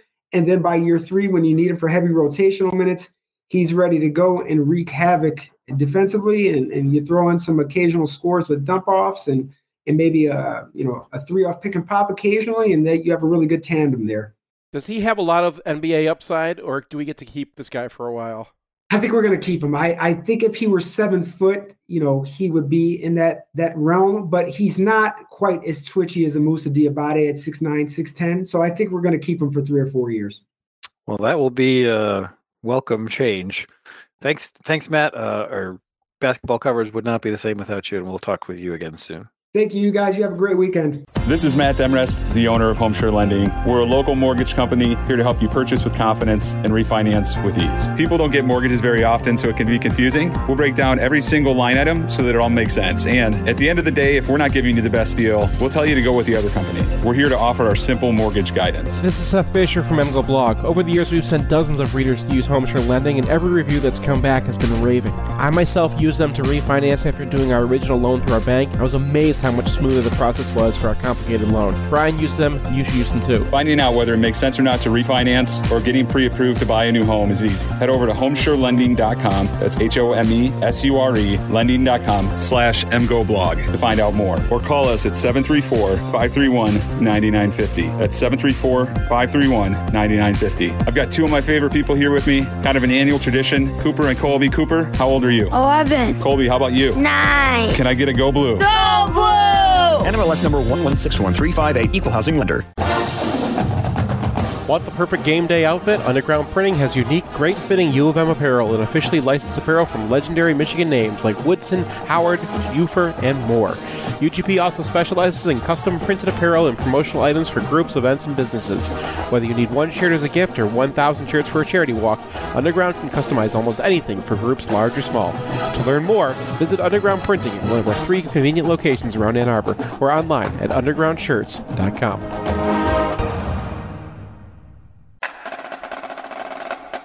If you want to see where our post-game podcast happens, or if you need a spot to land in Ann Arbor, check out 4M, Prentice Partners' beautiful brand new flagship property at 830 Henry Street in Lower Burns Park and across the bridge from the Big House. Their 11 spacious 6-bedroom, 6-bath suites feature state-of-the-art digital capabilities and are laid out for comfortable, efficient collaboration. You can also rent a 4M unit for shorter stays, say if you want to come to town for a football weekend. I want to add myself that they're also taking over Lucky's. We're really excited about their plans for that space. So if you're by the stadium, swing by 830 Henry or visit Prentice4M.com. In southeastern Michigan, the yearly cost for a nursing home averages approximately $100,000. It doesn't have to, though. Reed McCarthy founded Ann Arbor Elder Law after handling a tricky situation for his own family. Years of experience later, his boutique firm works with clients across southeast Michigan, dealing with Medicaid planning, long-term care, and tax, disability, and family law, not to mention family dynamics. If you have a family member who may need that level of care, or if you're ready to start your own estate plan, Reed can give you a plan for the future. Visit AnnArborElderLaw.com or call 734-945-9693. That's 734-945-9693.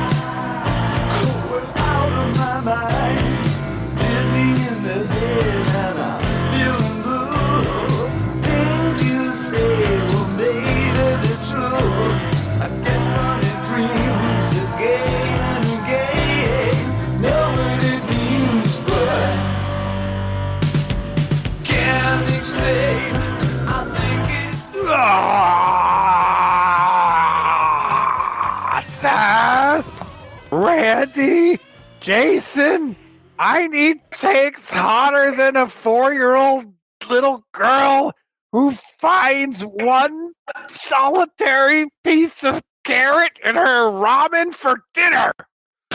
Oh, that sounds personal. That is loses her goddamn mind. This may have happened to me recently. That's hot. That's hot. Seth, give me your hottest take.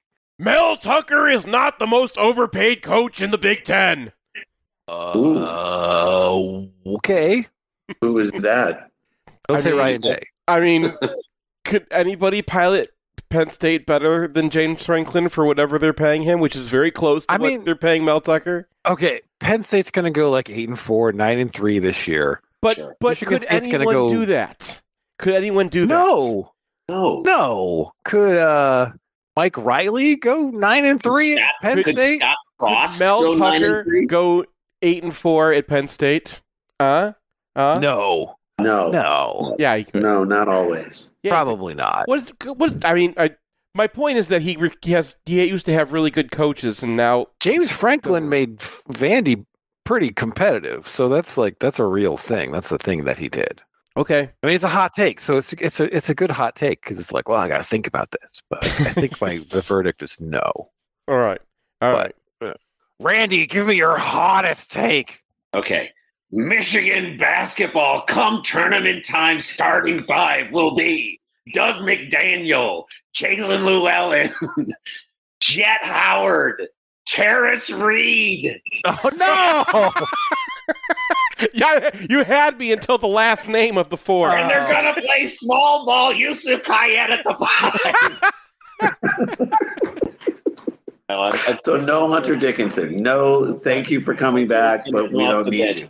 Here's my other hot take. Can I give you my other hot take? Yes. Hunter Dickinson is going to take his COVID year, stay 5 years, and make billions of dollars in NIL. That's possible. We convince him to stay a fifth year. If he stays a fifth year, they may not raise his jersey to the rafters. They may just raise him into the rafters. Well, so that's a great idea because you don't have to get rid of the Bo statue then. You just put the Hunter statue over the Bo statue, just like Hunter statue swatting the Bo statue. Just get that out of the kitchen. Get it out of the kitchen. I was going for something more subtle but sure, I agree. It would cover it up. If that kid stayed 5 years, he goes down as the greatest. He's going to have an awesome year this year. I could not love. He's maybe my favorite Michigan basketball player. Certainly in the last 25 years, since the Fab Five, he's my favorite guy to root for because he's evil and funny and great and talented, and he steps up in big games. He's just such a good guy. I just want him here forever.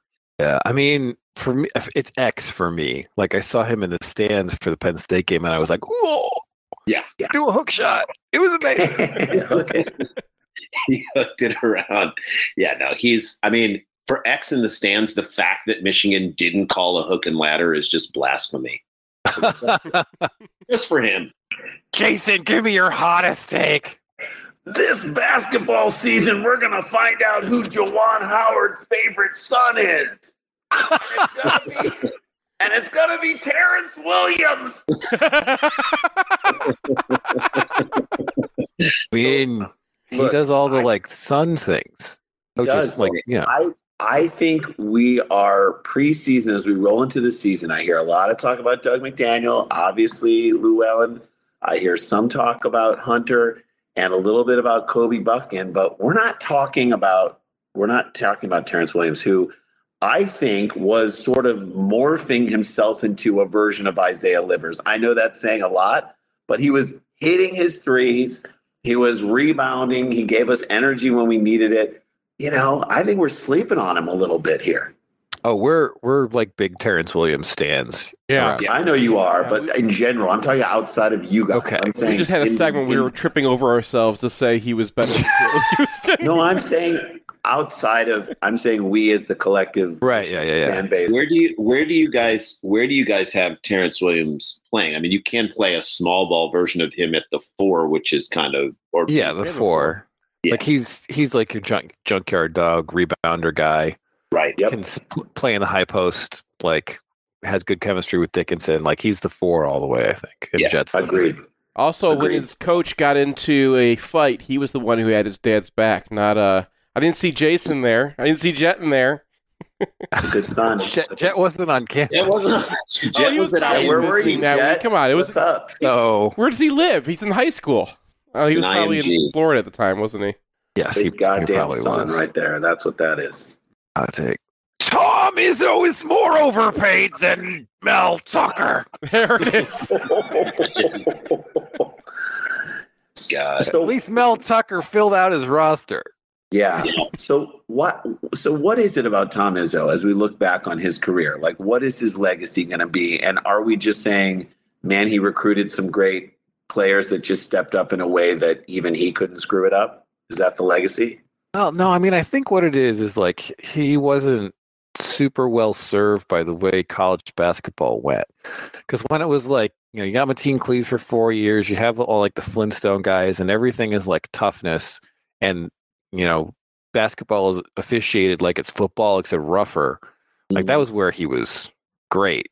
And then when they started getting more 3-point oriented and freedom of movement and stuff, and then guys started leaving like that, I think he kind of had some bumps there. He's still like, I mean, like, let's be realistic. He's an all-time great coach, but you know, it feels like his peak has definitely passed. And this year they're going into the season with essentially 9 scholarship players. And like they were like an 8 last year. They're projecting it as an 8 this year. I mean, I'm just going to say Imani Bates is available. I believe the charges were dropped. I mean, if you do need to pick up another guy, we're playing him. That was we didn't even bother previewing. The non-conference schedule is like a who's who of like, oh yeah, this is awkward. Yeah, like I was knocking doors for a local political candidate, and I opened one of the doors open, and it was a girl I made out with once 20 years ago. That's Michigan's non-conference basketball schedule. Yeah, Frankie Collins on it. You got who transferred to VCU? 2 guys transferred to VCU. Brandon Johns and Zeb Jackson transferred to VCU. Okay. You have Joey Baker, who's going to play UNC, which isn't quite playing Duke, but that's like weird. He hates him, and there's and then we got Amani Bates at Eastern Michigan, which is just like, I mean, what are we doing here? And then there was one more. It's going to be awkward. Nance is at UNC too, so we get to see that guy again. If P. Nance is at UNC, it's just going to be like all these guys like looking at each other, being like, "Hey, I know you. I know you." Oh yeah, Kentucky has the shooter who transferred from Iowa. Who? Who's the shooter from Iowa? Which McCaffrey are we talking about? No, it was East Camp. No, I'm sorry. Iowa players they last like 4 years. CJ Frederick. There you go. CJ Frederick. He's on Kentucky. Yeah, he transferred to Kentucky. He didn't play at all last year, so must have been hurt because he played in one game. I mean, it's going to be awkward. It's going to be seventh grade dance awkward. It's gonna be Curb Your Enthusiasm, the non-conference schedule. Nothing better than that. Nothing better than that. Looking forward. All right, if you can't get enough Sklar's, hit up the Nosebleeds. First episode's on YouTube, and the rest of it's on UFC Fight Pass. Hit up their Patreon. Check out their other podcasts, View from the Cheap Seats or Dumb People Town. We welcome in Jamie Mack of JustCoverBlog.com. How you doing, Jamie? I'm doing well, Brian. How are you doing today? Well, I'm not doing as well as Illinois because they had the best bye week they could possibly have asked for. Right, exactly. They're big winners of the day by not playing. Before we get to that, we are going to do something somewhat unusual for this segment and discuss Ohio State, because Ohio State played Iowa in a game that was 54-10 and doesn't look like that statistically. So, I mean, we usually don't talk a whole lot about Ohio State because when they beat up on someone and put up 600 yards on Rutgers, it's not interesting. We know that they're a very good team. Mm-hmm. We know that they are relatively impregnable. And we know that Michigan has a big challenge at the end of the season every year. But this was an interesting game from Michigan's perspective because Ohio State puts up 54 points, but they only put up 360 yards. And by the middle of the third quarter, it was more like 160. So even though it was 33-10 at that point, it was more Iowa's offense being terrible, turnovers, that kind of stuff.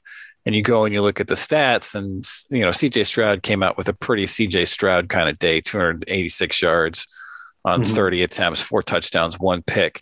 But then you go and you look at their rushing, and Mayan Williams picks up 19 yards on 10 carries. Trevion Henderson goes 38 on 11, and they get a total of 66 rush yards in this game once you account for CJ Stroud's sacks, which isn't really that important.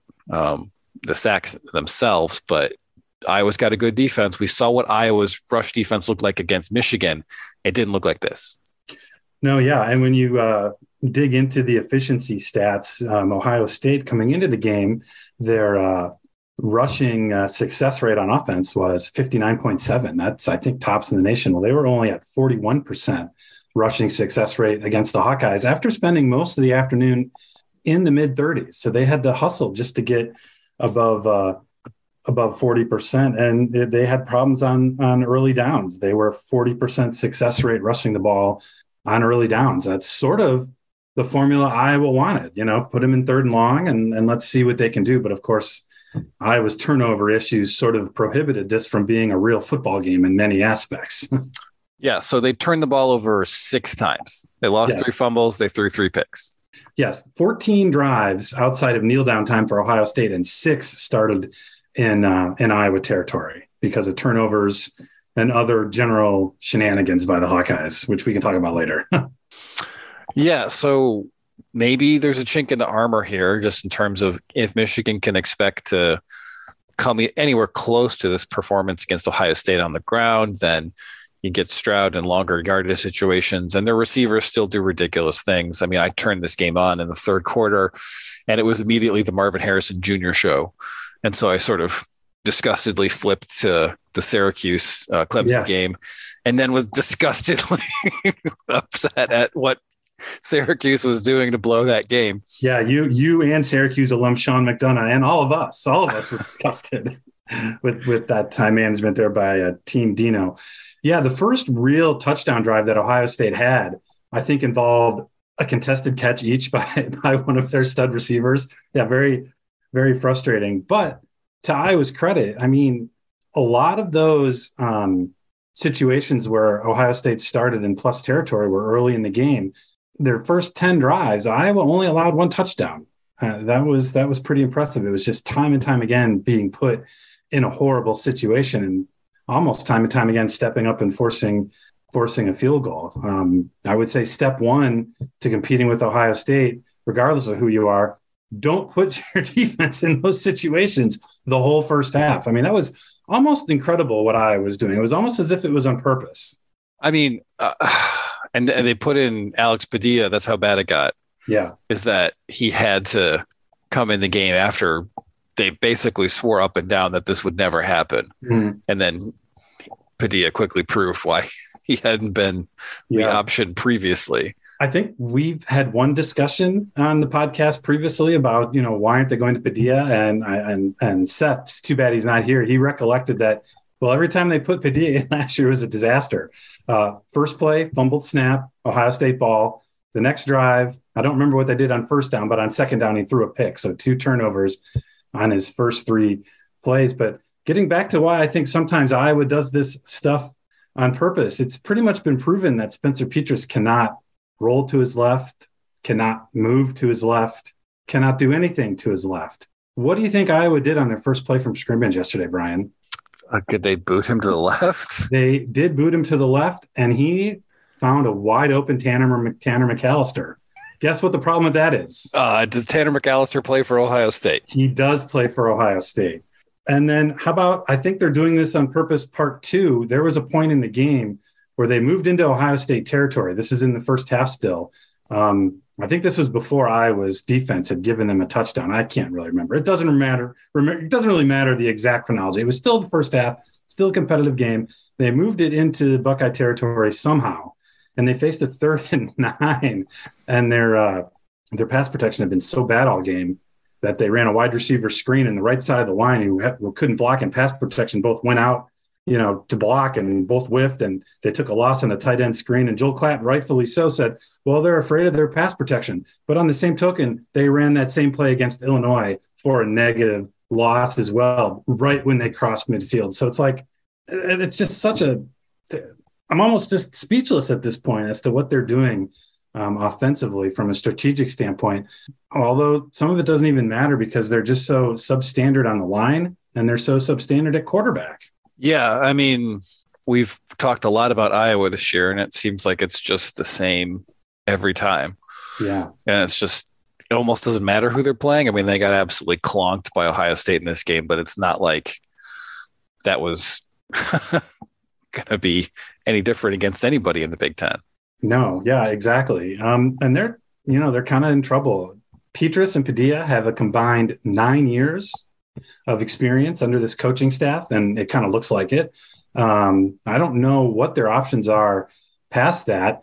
And one stat that I read a couple of weeks ago about Iowa that I have not been able to sneak onto the podcast is that in as far as on their current roster, because that's a little bit of an interesting caveat, on their current roster, they don't have a single offensive lineman from their 2018 or 2019 recruiting classes that is quote unquote panned out. Now, the caveat is Lindemann was a 2018 recruit. He obviously panned out, but he's not on the roster this year. He's with the Baltimore Ravens. But I mean, imagine Michigan right now, if they didn't have any offensive line contributions from the 2018 and 2019 classes. Well, that's Iowa. And that's just a program that can't afford too many years of consecutive misses like that in the trenches. No, I mean, we've talked about this a little bit before. It feels like the degradation of both of Iowa's lines is might be the death knell for the Ferentz era. And that might take another 3 years, but it just feels really hard to see them bounce back from this. Like, are they going to get rid of Brian Ferentz? No. Are they going to have Tyler Lindenbaum again? Maybe. I mean, but they had Alaric Jackson and Tristan Wirfs as bookend tackles a few years ago, and that's not happening. Yeah, right now. And they still had a lot of offensive issues back then. Yeah, and now it's just like that without the outlier talent guys, and it's I don't know, it's real rough out there for Iowa fans. Yep. I mean, they're all tuned out right now. I have a couple more quick Iowa stats before we move on to Ohio State or another game. But so at some point in the second quarter, their great punter, Taylor, tried to run a fake punt, and he didn't convert. But the 4 yards he gained on that run at that point represented 1/3 of Iowa's total offense. Oh, God. Yeah, right. And then how about the wonky expected points added for the game? Iowa's offense expected points added was minus 51.13, and their two quarterbacks combined for a minus 35.5 EPA number. Okay, so how does that exactly work? Because a minus 51 sort of, what does that imply, that the Ohio State offense earned 3 of their 54 points? Or I'm not exactly sure how that works out. I think maybe Iowa has broken math. They've finally done it. They've broken math. I don't know how any of that works out. Well, I mean, you pair this game from the Ohio State perspective with the 21-10 win over Notre Dame to start the season, and then they've just had a total run of meatballs in between. Yeah, and I think that Michigan has a reasonable chance of slowing down the Ohio State offense enough to win that game. Now, I don't think there should be favorites, but this was I think it was a relatively encouraging game from Michigan's standpoint, just in terms of can this death machine be hampered? Yeah, absolutely. Yesterday against Iowa, Ohio State only had 4 explosive plays, all in the passing game, none in the running. And going back to the Notre Dame game, like you referenced, they also only had 4 explosive plays in that day. Both those games, a 6% explosive play rate. That's in the bottom quarter of the country. If that is your, that's your typical number, that's in the bottom quarter of the country. So those are 2 defenses that I think Michigan's more talented than, 2 defenses that Michigan probably has more weapons than. So they can certainly corral that big play offense.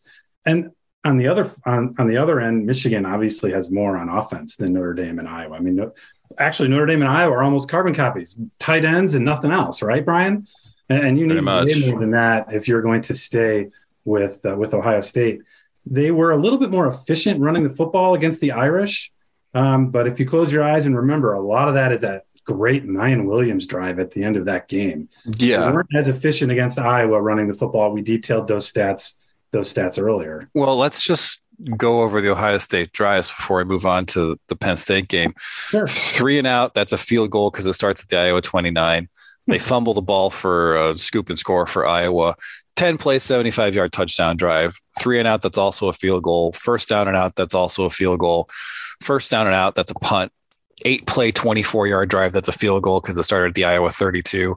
And then you're at halftime. They throw a pick, come out at halftime. They go 3 and out. And then they have a 4-play, 15-yard touchdown drive. And then they start getting it going a little bit. But that is a full half and change of Ohio State legitimately struggling against the Iowa defense. Yeah. And first down and outs against Ohio State, gritting against the curve. That's like a 3-and-out, right? Pretty much. Against another offense. So if you look at who Michigan's played this year, what the S&P Plus says, Iowa is still the number one team in the nation in terms of S&P Plus defense. I don't think they're going anywhere after this game, but Michigan is 8th. And Notre Dame's in the 20s, and everybody else, the best they've played is 33rd or something, and they're being paired with completely terrible offenses. So I do have some expectation that Michigan's defense is going to be able to slow down Ohio State. Stop? No. Slow down? Yes. Oh, yeah. Well, and that's what they did last year, slowed them down. Several field goals and some first down and outs, and that's the equation. I have not had a chance to rewatch this game, but some of our favorite Ohio State and Iowa film hounds, whether we're talking about Ross Fulton or whether we're talking about Hawkeye Game Plan, noted that Iowa ran a ton of cover 0 yesterday and that they blitzed a lot more than usual. So, maybe that's a little bit of some strategy to use against them. Although the cover 0 thing was weird because they were starting their drives in such good field position. I mean, isn't everything almost cover 0 when you're in the defensive red zone? I mean, there really is no need for deep help in that situation. But I know that Ross Fulton particularly was frustrated that they were not attacking Iowa's man-to-man and cover 0 down the field. So, and he was also angry that they were running the ball all the time into an unblocked tackler into that cover 0. So when we watch films of this game, I think those are some things we can look out for. Yeah, and of course, Ohio State will look at that and probably adapt, but we'll see how it goes. The other half of the contenders who are not Michigan in the East, Penn State 45, Minnesota 17, a demolition job that got a little tighter towards the end, but was really an impressive performance for a Penn State defense that was coming off a complete shellacking. Mo Ibrahim goes 30 attempts, 102 yards, and really didn't get going until the game was out of hand in the fourth quarter. And for a team that gave up 400 yards rushing a week ago, that's a major turnaround. Sean Clifford goes for almost 10 yards an attempt. They get a total of about 150 yards on 28 carries from their two main running backs. And, Minnesota has a touchdown drive at the end of the second half that momentarily threatens to make it interesting. And then Penn State just blows the doors off in the third quarter. Yeah, that third quarter might have been the best quarter of the season for Penn State. And the beginning of the blow your doors off phase was a sweet Parker Washington touchdown catch on 3rd and long where he high pointed it. And that just sort of opened up the floodgates. Clifford was really good. According to True Media, he was 9 for 35 coming into this game on throws at least 15 yards downfield, but he was 6 for 9 in this game. So it was a good bounce back for him. Interestingly, though, they got off to a really slow start. They struggled coming out of the gate. And after each of Penn State's first 3 drives, there were boos from the home crowd. So that was fun to watch. And at that point, I was torn. Do I want Penn State to keep this tomfoolery going because I like making fun of frames? But I kind of was like, I'd like to see Michigan's strength of schedule get a little bit of a boost here. I'd like to see that. So I was torn there for a while, and then they just blew them out so resoundingly in the second half that there was no room for mixed emotions. Yeah, we should note that Minnesota starting quarterback Tanner Morgan was out with a concussion, and Kalika Manis was his backup. Goes 9 of 22, 175, 1 touchdown, 1 interception. Did not look on Tanner Morgan's level, obviously. So that definitely helped out Penn State. Yeah, and you mentioned earlier Ibrahim and how he got going a little bit once the game got out of hand, but he ran the ball, I thought, pretty well in the first half. Some of Penn State's numbers still aren't great defending the run. They still were at the 45% defensive success rate against the rush, 40 or 54% running against on early downs as far as success rate. But they just, they struggle with their passing offense with Tanner Morgan in the game. Now with this totally green backup, they were terrible. They only had 7 successful pass plays all game from an efficiency standpoint, and they were 19% success rate on passing downs. So they just had no balance, and eventually Penn State ate that alive. Yeah, I mean, if you're Penn State, you come into this game and you're like, Mo Ibrahim's going to get barely more than 3 yards a carry against us. You're going to take that and run, honestly. Yeah, absolutely. And also given, Penn State's history of turning one loss into 2, I tweeted out that earlier in the week. They're 13-13 straight up in the Big Ten after a Big Ten loss. I mean, so just taking care of business, and if they didn't take care of business, they're looking at a 3-game losing streak. So taking care of business is it's not a stat, right? It's very intangible, but it goes a long way sometimes in sports. And this was definitely a taking care of business game. Before we move on to Penn State, Ohio State, I want to mention one Minnesota stat that's floating around the internet. You ready? Yes, sir. All right. PJ Fleck is now 39-26 in his 65 games at Penn State. You mean Minnesota? I'm sorry. Yeah, let's from the top, James. 39-26 in his 65 games at Minnesota. The Jerry Kill, Clay's era, their final 65 games, 37-28. The Glenn Mason era, final 65 games, 39-27. Obviously, we're throwing out the Tim Play for Brew Brewster era there, which was a disaster. But basically, I think what you're seeing is what we're always going to get out of Minnesota. I know I was really high on them earlier in the year, but this is 20 years, and this is pretty much what we get until they find a game changer at the quarterback position. I think they're rowing the boat in mud. All right. So does Penn State have a whisper of a chance against Ohio State next week? Well, as far as #obvious analysis, Brian, they need to get off to a much faster start than what we've seen. First, against Ohio State, I think 3 years in a row, either Garrett Wilson or Chris Olave has popped off a long catch and run to set them up for an easy 7-0 lead. But then specifically this season, we saw last week against Michigan, back-to-back 3-and-outs to start the game, sub 30% offensive success rate at halftime.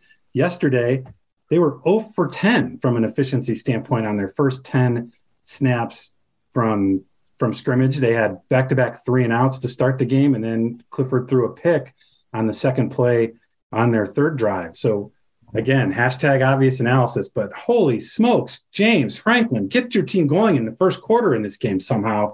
And then maybe you can, kind of have a go at it here. But right now I would say that if they don't change their first quarter habits, they're toast. Yeah. And one thing that they do have in their favor is they probably have the best pair of corners in the league. Correct. And their question is can they get anybody on the interior of that defense to help out? Because when they played Michigan was just we don't have to throw at these guys. And so they didn't. And that didn't matter.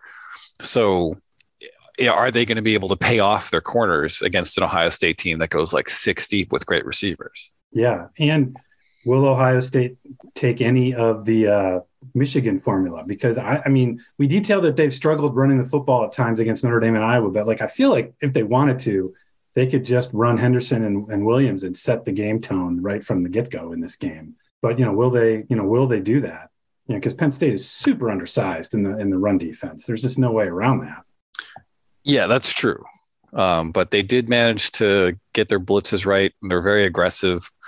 So maybe they can hang in for a bit. But yeah, I feel eventually the doors are going to come off. Well, they have the secondary talent.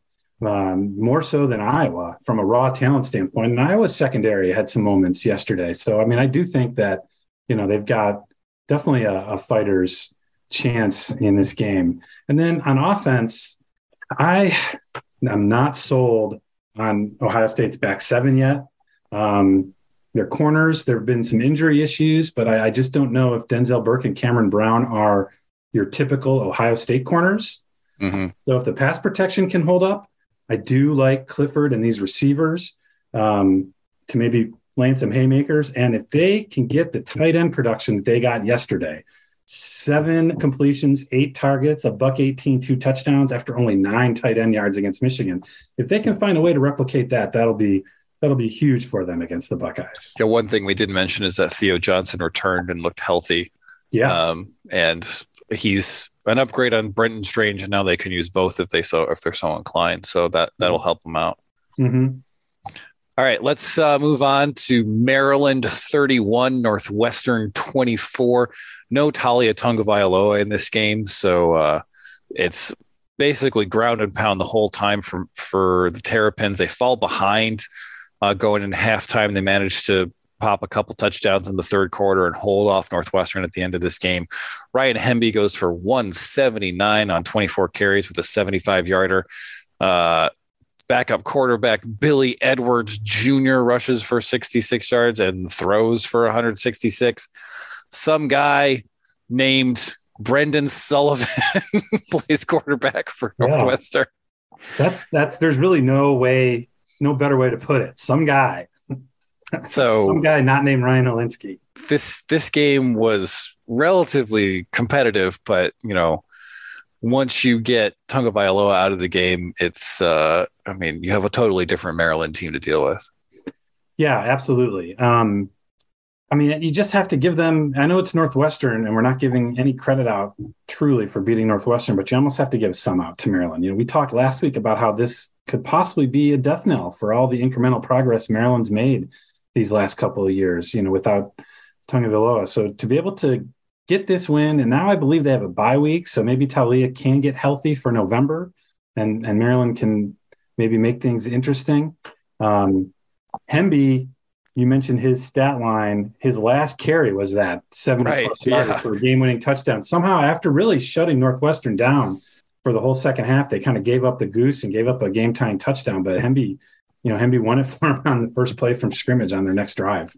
And then Maryland's 330-pound center did a cartwheel and got flagged for it, which definitely in the category of a penalty that is very much worth it. Oh, yeah. I stand with him for sure. So not really a whole lot to analyze here, given that Tagovailoa didn't play in this game, but it is helpful for Michigan's strength of schedule. And these days, we're really looking at the backup plan to make the playoff. So Maryland and Penn State are important teams for Michigan, especially when they play teams in the West. So it's good for Michigan's strength of schedule. How viable is what Michigan playoff plan are you talking about? 11-1 with the loss to Ohio State, or 12-1 with the loss in the Big Ten championship game, or both? Well, since the 11-1 is much more probable than the 12-1, I was thinking mostly about the 11-1. All right. Well, and at that point, it pretty much requires, TCU to lose. It requires the Pac-12 to cannibalize itself. It requires Clemson to lose, which is why we were so frustrated at Syracuse yesterday. And I'm just assuming that the number 2 SEC team is in. So, what about an 11-2 Alabama team? Would they get in? No. If they lose to Georgia in the SEC title game? No, they wouldn't. But at that point, you're probably looking at an 11-1 Tennessee team with a win over Alabama. Yeah, that's a fly in the ointment, isn't it? Yeah. So what if Tennessee upsets Georgia and then beats Alabama again, then an 11-1 Georgia would probably still slide in. Yeah, it's just a lot of these hypotheticals that we're talking about still involve a second SEC team. Right. And I think that there's not a strong possibility, but a reasonable possibility that at the end of this year, we're looking at canceling that UCLA game as a reason that we're not in the playoff. Well, that would just come out and say it. That'll disappoint me. But part of me will be also, I told you so, because and I think you agree with me. I've not been in this schedule helps the playoffs. I'm I don't think this schedule is going to help at all. I don't know. People are fooling themselves into thinking that an 11-1 with the schedule like this would get them in. I don't care that the SEC teams play an FCS team in November. I really don't. They can do whatever they want. I had a feeling. Every time I complained about the schedule in the summer, I constantly got pushback about, no, this helps the playoffs. And I never agreed with that. Yeah, because if you look at it, so they lose to UCLA, they have to beat Ohio State, right? Right, so, exactly. But if you beat UCLA, your case at 11-1 is much, much better. So, well, just consider the last 6 weeks, the narrative of Michigan's schedule is a 180 instead of they've played nobody. It'd be did you see them beat UCLA? So, the narrative drives this whole sport. So, So in the event that you win the Big Ten, it doesn't make a difference. Mm-hmm. But in the event that you have a loss in the regular season to Ohio State, your chances are much better. So I feel like it's pretty apparent. It's just one more thing on this. We are the world's biggest Kentucky fans this weekend because they're playing Tennessee. The best scenario for no second SEC team is Kentucky wins, Georgia beats Tennessee, and then Alabama goes down in the championship game to Georgia again.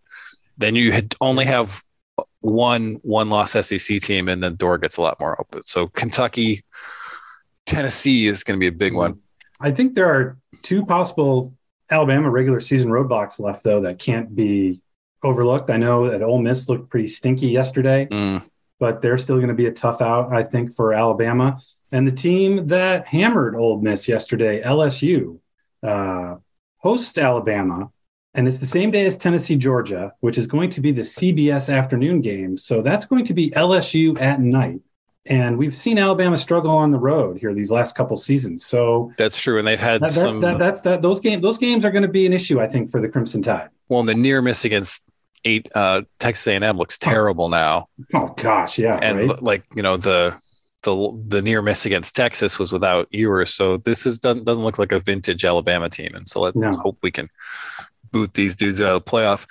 All right, moving back to the Big Ten, Wisconsin 35, Purdue 24 in a game that was really never close as Wisconsin puts up 21 in the first quarter and then just sort of glide past their way out of there. The stats don't look particularly impressive for Wisconsin, but you got to really consider the game state here. Also, Purdue only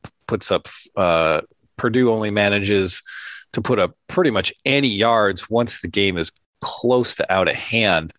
They put up touchdowns on 3 of their last 4 drives. One of those starts at the Wisconsin 21. And before that, they had a couple of decent drives that ended in a field goal and a missed field goal. And in between interception, 19 yards, 30 yards, pick, 3 and out, first down and out. So this is a big bounce back for Wisconsin and particularly for their defense. Yeah. I mean, there were some decent looking Purdue stats out there. Like they gained 62% of their available yards. They averaged almost 50 yards a drive. But like you detailed, a lot of that was done in the second half when they were down 3 scores. But Wisconsin outdid them yards per play, 7.6 to 5.5. And Purdue ran 79 plays to Wisconsin's 50. This game was a disaster from the start for the Boilermakers. Wisconsin marched down the field on the first drive of the game and got a touchdown. And then here's how Purdue's drives went.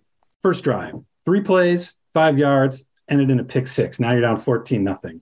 Next drive, 9 plays, 66 yards. Everything looks good. Devin Mockabee, couple nice runs, but then they throw back-to-back incomplete passes and they miss a 28-yard field goal. And then the next drive, 6 plays, 19 yards. They punt on 4th and 1 near midfield. Next drive, 5 plays, 30 yards. Mockabee gets stuffed on 3rd and 1. And then they try to run a screen pass on 4th and 3, and it doesn't work. Then they finally have a 13-play, 71-yard drive that they get a 36-yard field goal out of. And then to start the second half, a 3-play drive. They fumbled away on a strip sack. They give Wisconsin 1st and goal. So you had the 1st and the 6th drive in that sequence, basically giving Wisconsin 14 points. The middle 4 drives, Purdue had 3 scoring opportunities and came away with 3 points, 1 point per scoring opportunity. So, I mean, I know ifs and buts are candies and nuts and all that, but if one of those sequences, if you don't give those 2 terrible turnovers away, or if you're just a little bit better in those scoring chances, maybe you spend the second half down 3 to 10 points instead of down 21 points the whole time, and you can make a game of it. Otherwise, this was just more of the same. The 16th straight loss to Wisconsin. Almost all these losses are blowouts. Everybody is like, oh, the Big Ten West, those teams are going to hate if we get rid of divisions. But secretly, Purdue is like, no more Wisconsin, hopefully. Bring on Penn State games, says Purdue. We were close in that one. Finally, the ugliest game of the week, Rutgers 24, Indiana 17. Rutgers scrapes above 300 yards, total yards. Indiana does not. Neither of these teams are good, and I don't really know if there's anything else to say. No, during this broadcast, they kept showing, because Rutgers was 3-3. Throughout the whole broadcast, they kept showing the percentage of teams that make a bowl the last 20 years, if they're 4-3 versus 3-4, and it was like 75% to like 25%. So they were trying to create some stakes in this game for Rutgers. So Indiana starts the game with a kickoff return for a touchdown. Awesome. And then they score on their first drive. They have a 14-0 lead. That's great. And then over the next 11 drives, Brian, Indiana only gains 91 yards. Oh my God. Right. 2.1 yards per play, which actually that's higher than I thought. I thought that number was going to be closer to 1 when I started doing the math. Their Basically, drives after a 91-yard touchdown drive, punt, halftime, punt, missed field goal, 19-yard drive, interception, punt, and then a 70-yard 8-play field goal drive. Wow. Yeah. That starts with 3 minutes left in the fourth quarter when you're down 10 points. Yeah. Indiana's on a 4-game losing streak right now, and I think they've been outscored 49-10 in the fourth quarter. And the touchdown they scored and the last week and the field goal they scored this week in the fourth quarter both happened when they were down 2 scores. There was only like a minute and a half to go and they scored. They had to go to an onside kick. So they've been really terrible in the fourth quarter. Yeah, another stat to illustrate how poorly Indiana did after that first drive. Bazelak started the game 9 for 9 for 90 yards. And then over the next 10-plus drives, he went 9 for 26 for 46 yards. And he threw the back-breaking, game-sealing pick 6 in the fourth quarter. Basically, Indiana's offensive identity is the Hoosiers are punting already again, because that's pretty much what it is when you go 3 and out all the time. You go in to top your cup of coffee off in the kitchen, and you come back and you're like, Indiana's already punting again? There it is. That's it all day.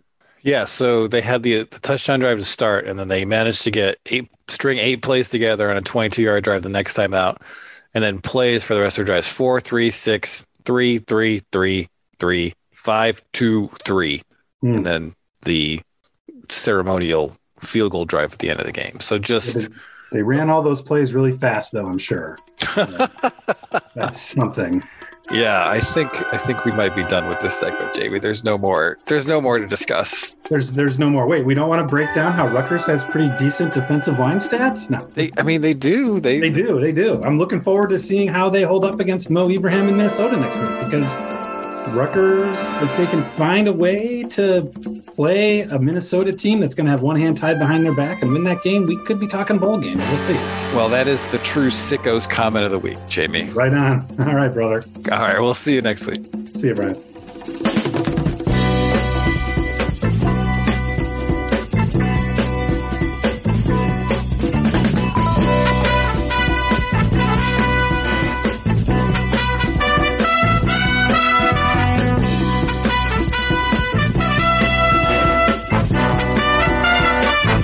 Thank you for listening to the MGO Podcast. I'm Seth Fisher, along with Brian Cook and Matt D from Endless Motor. I'm calling it now. Rutgers is going to be ranked ahead of Michigan State and KenPom this year.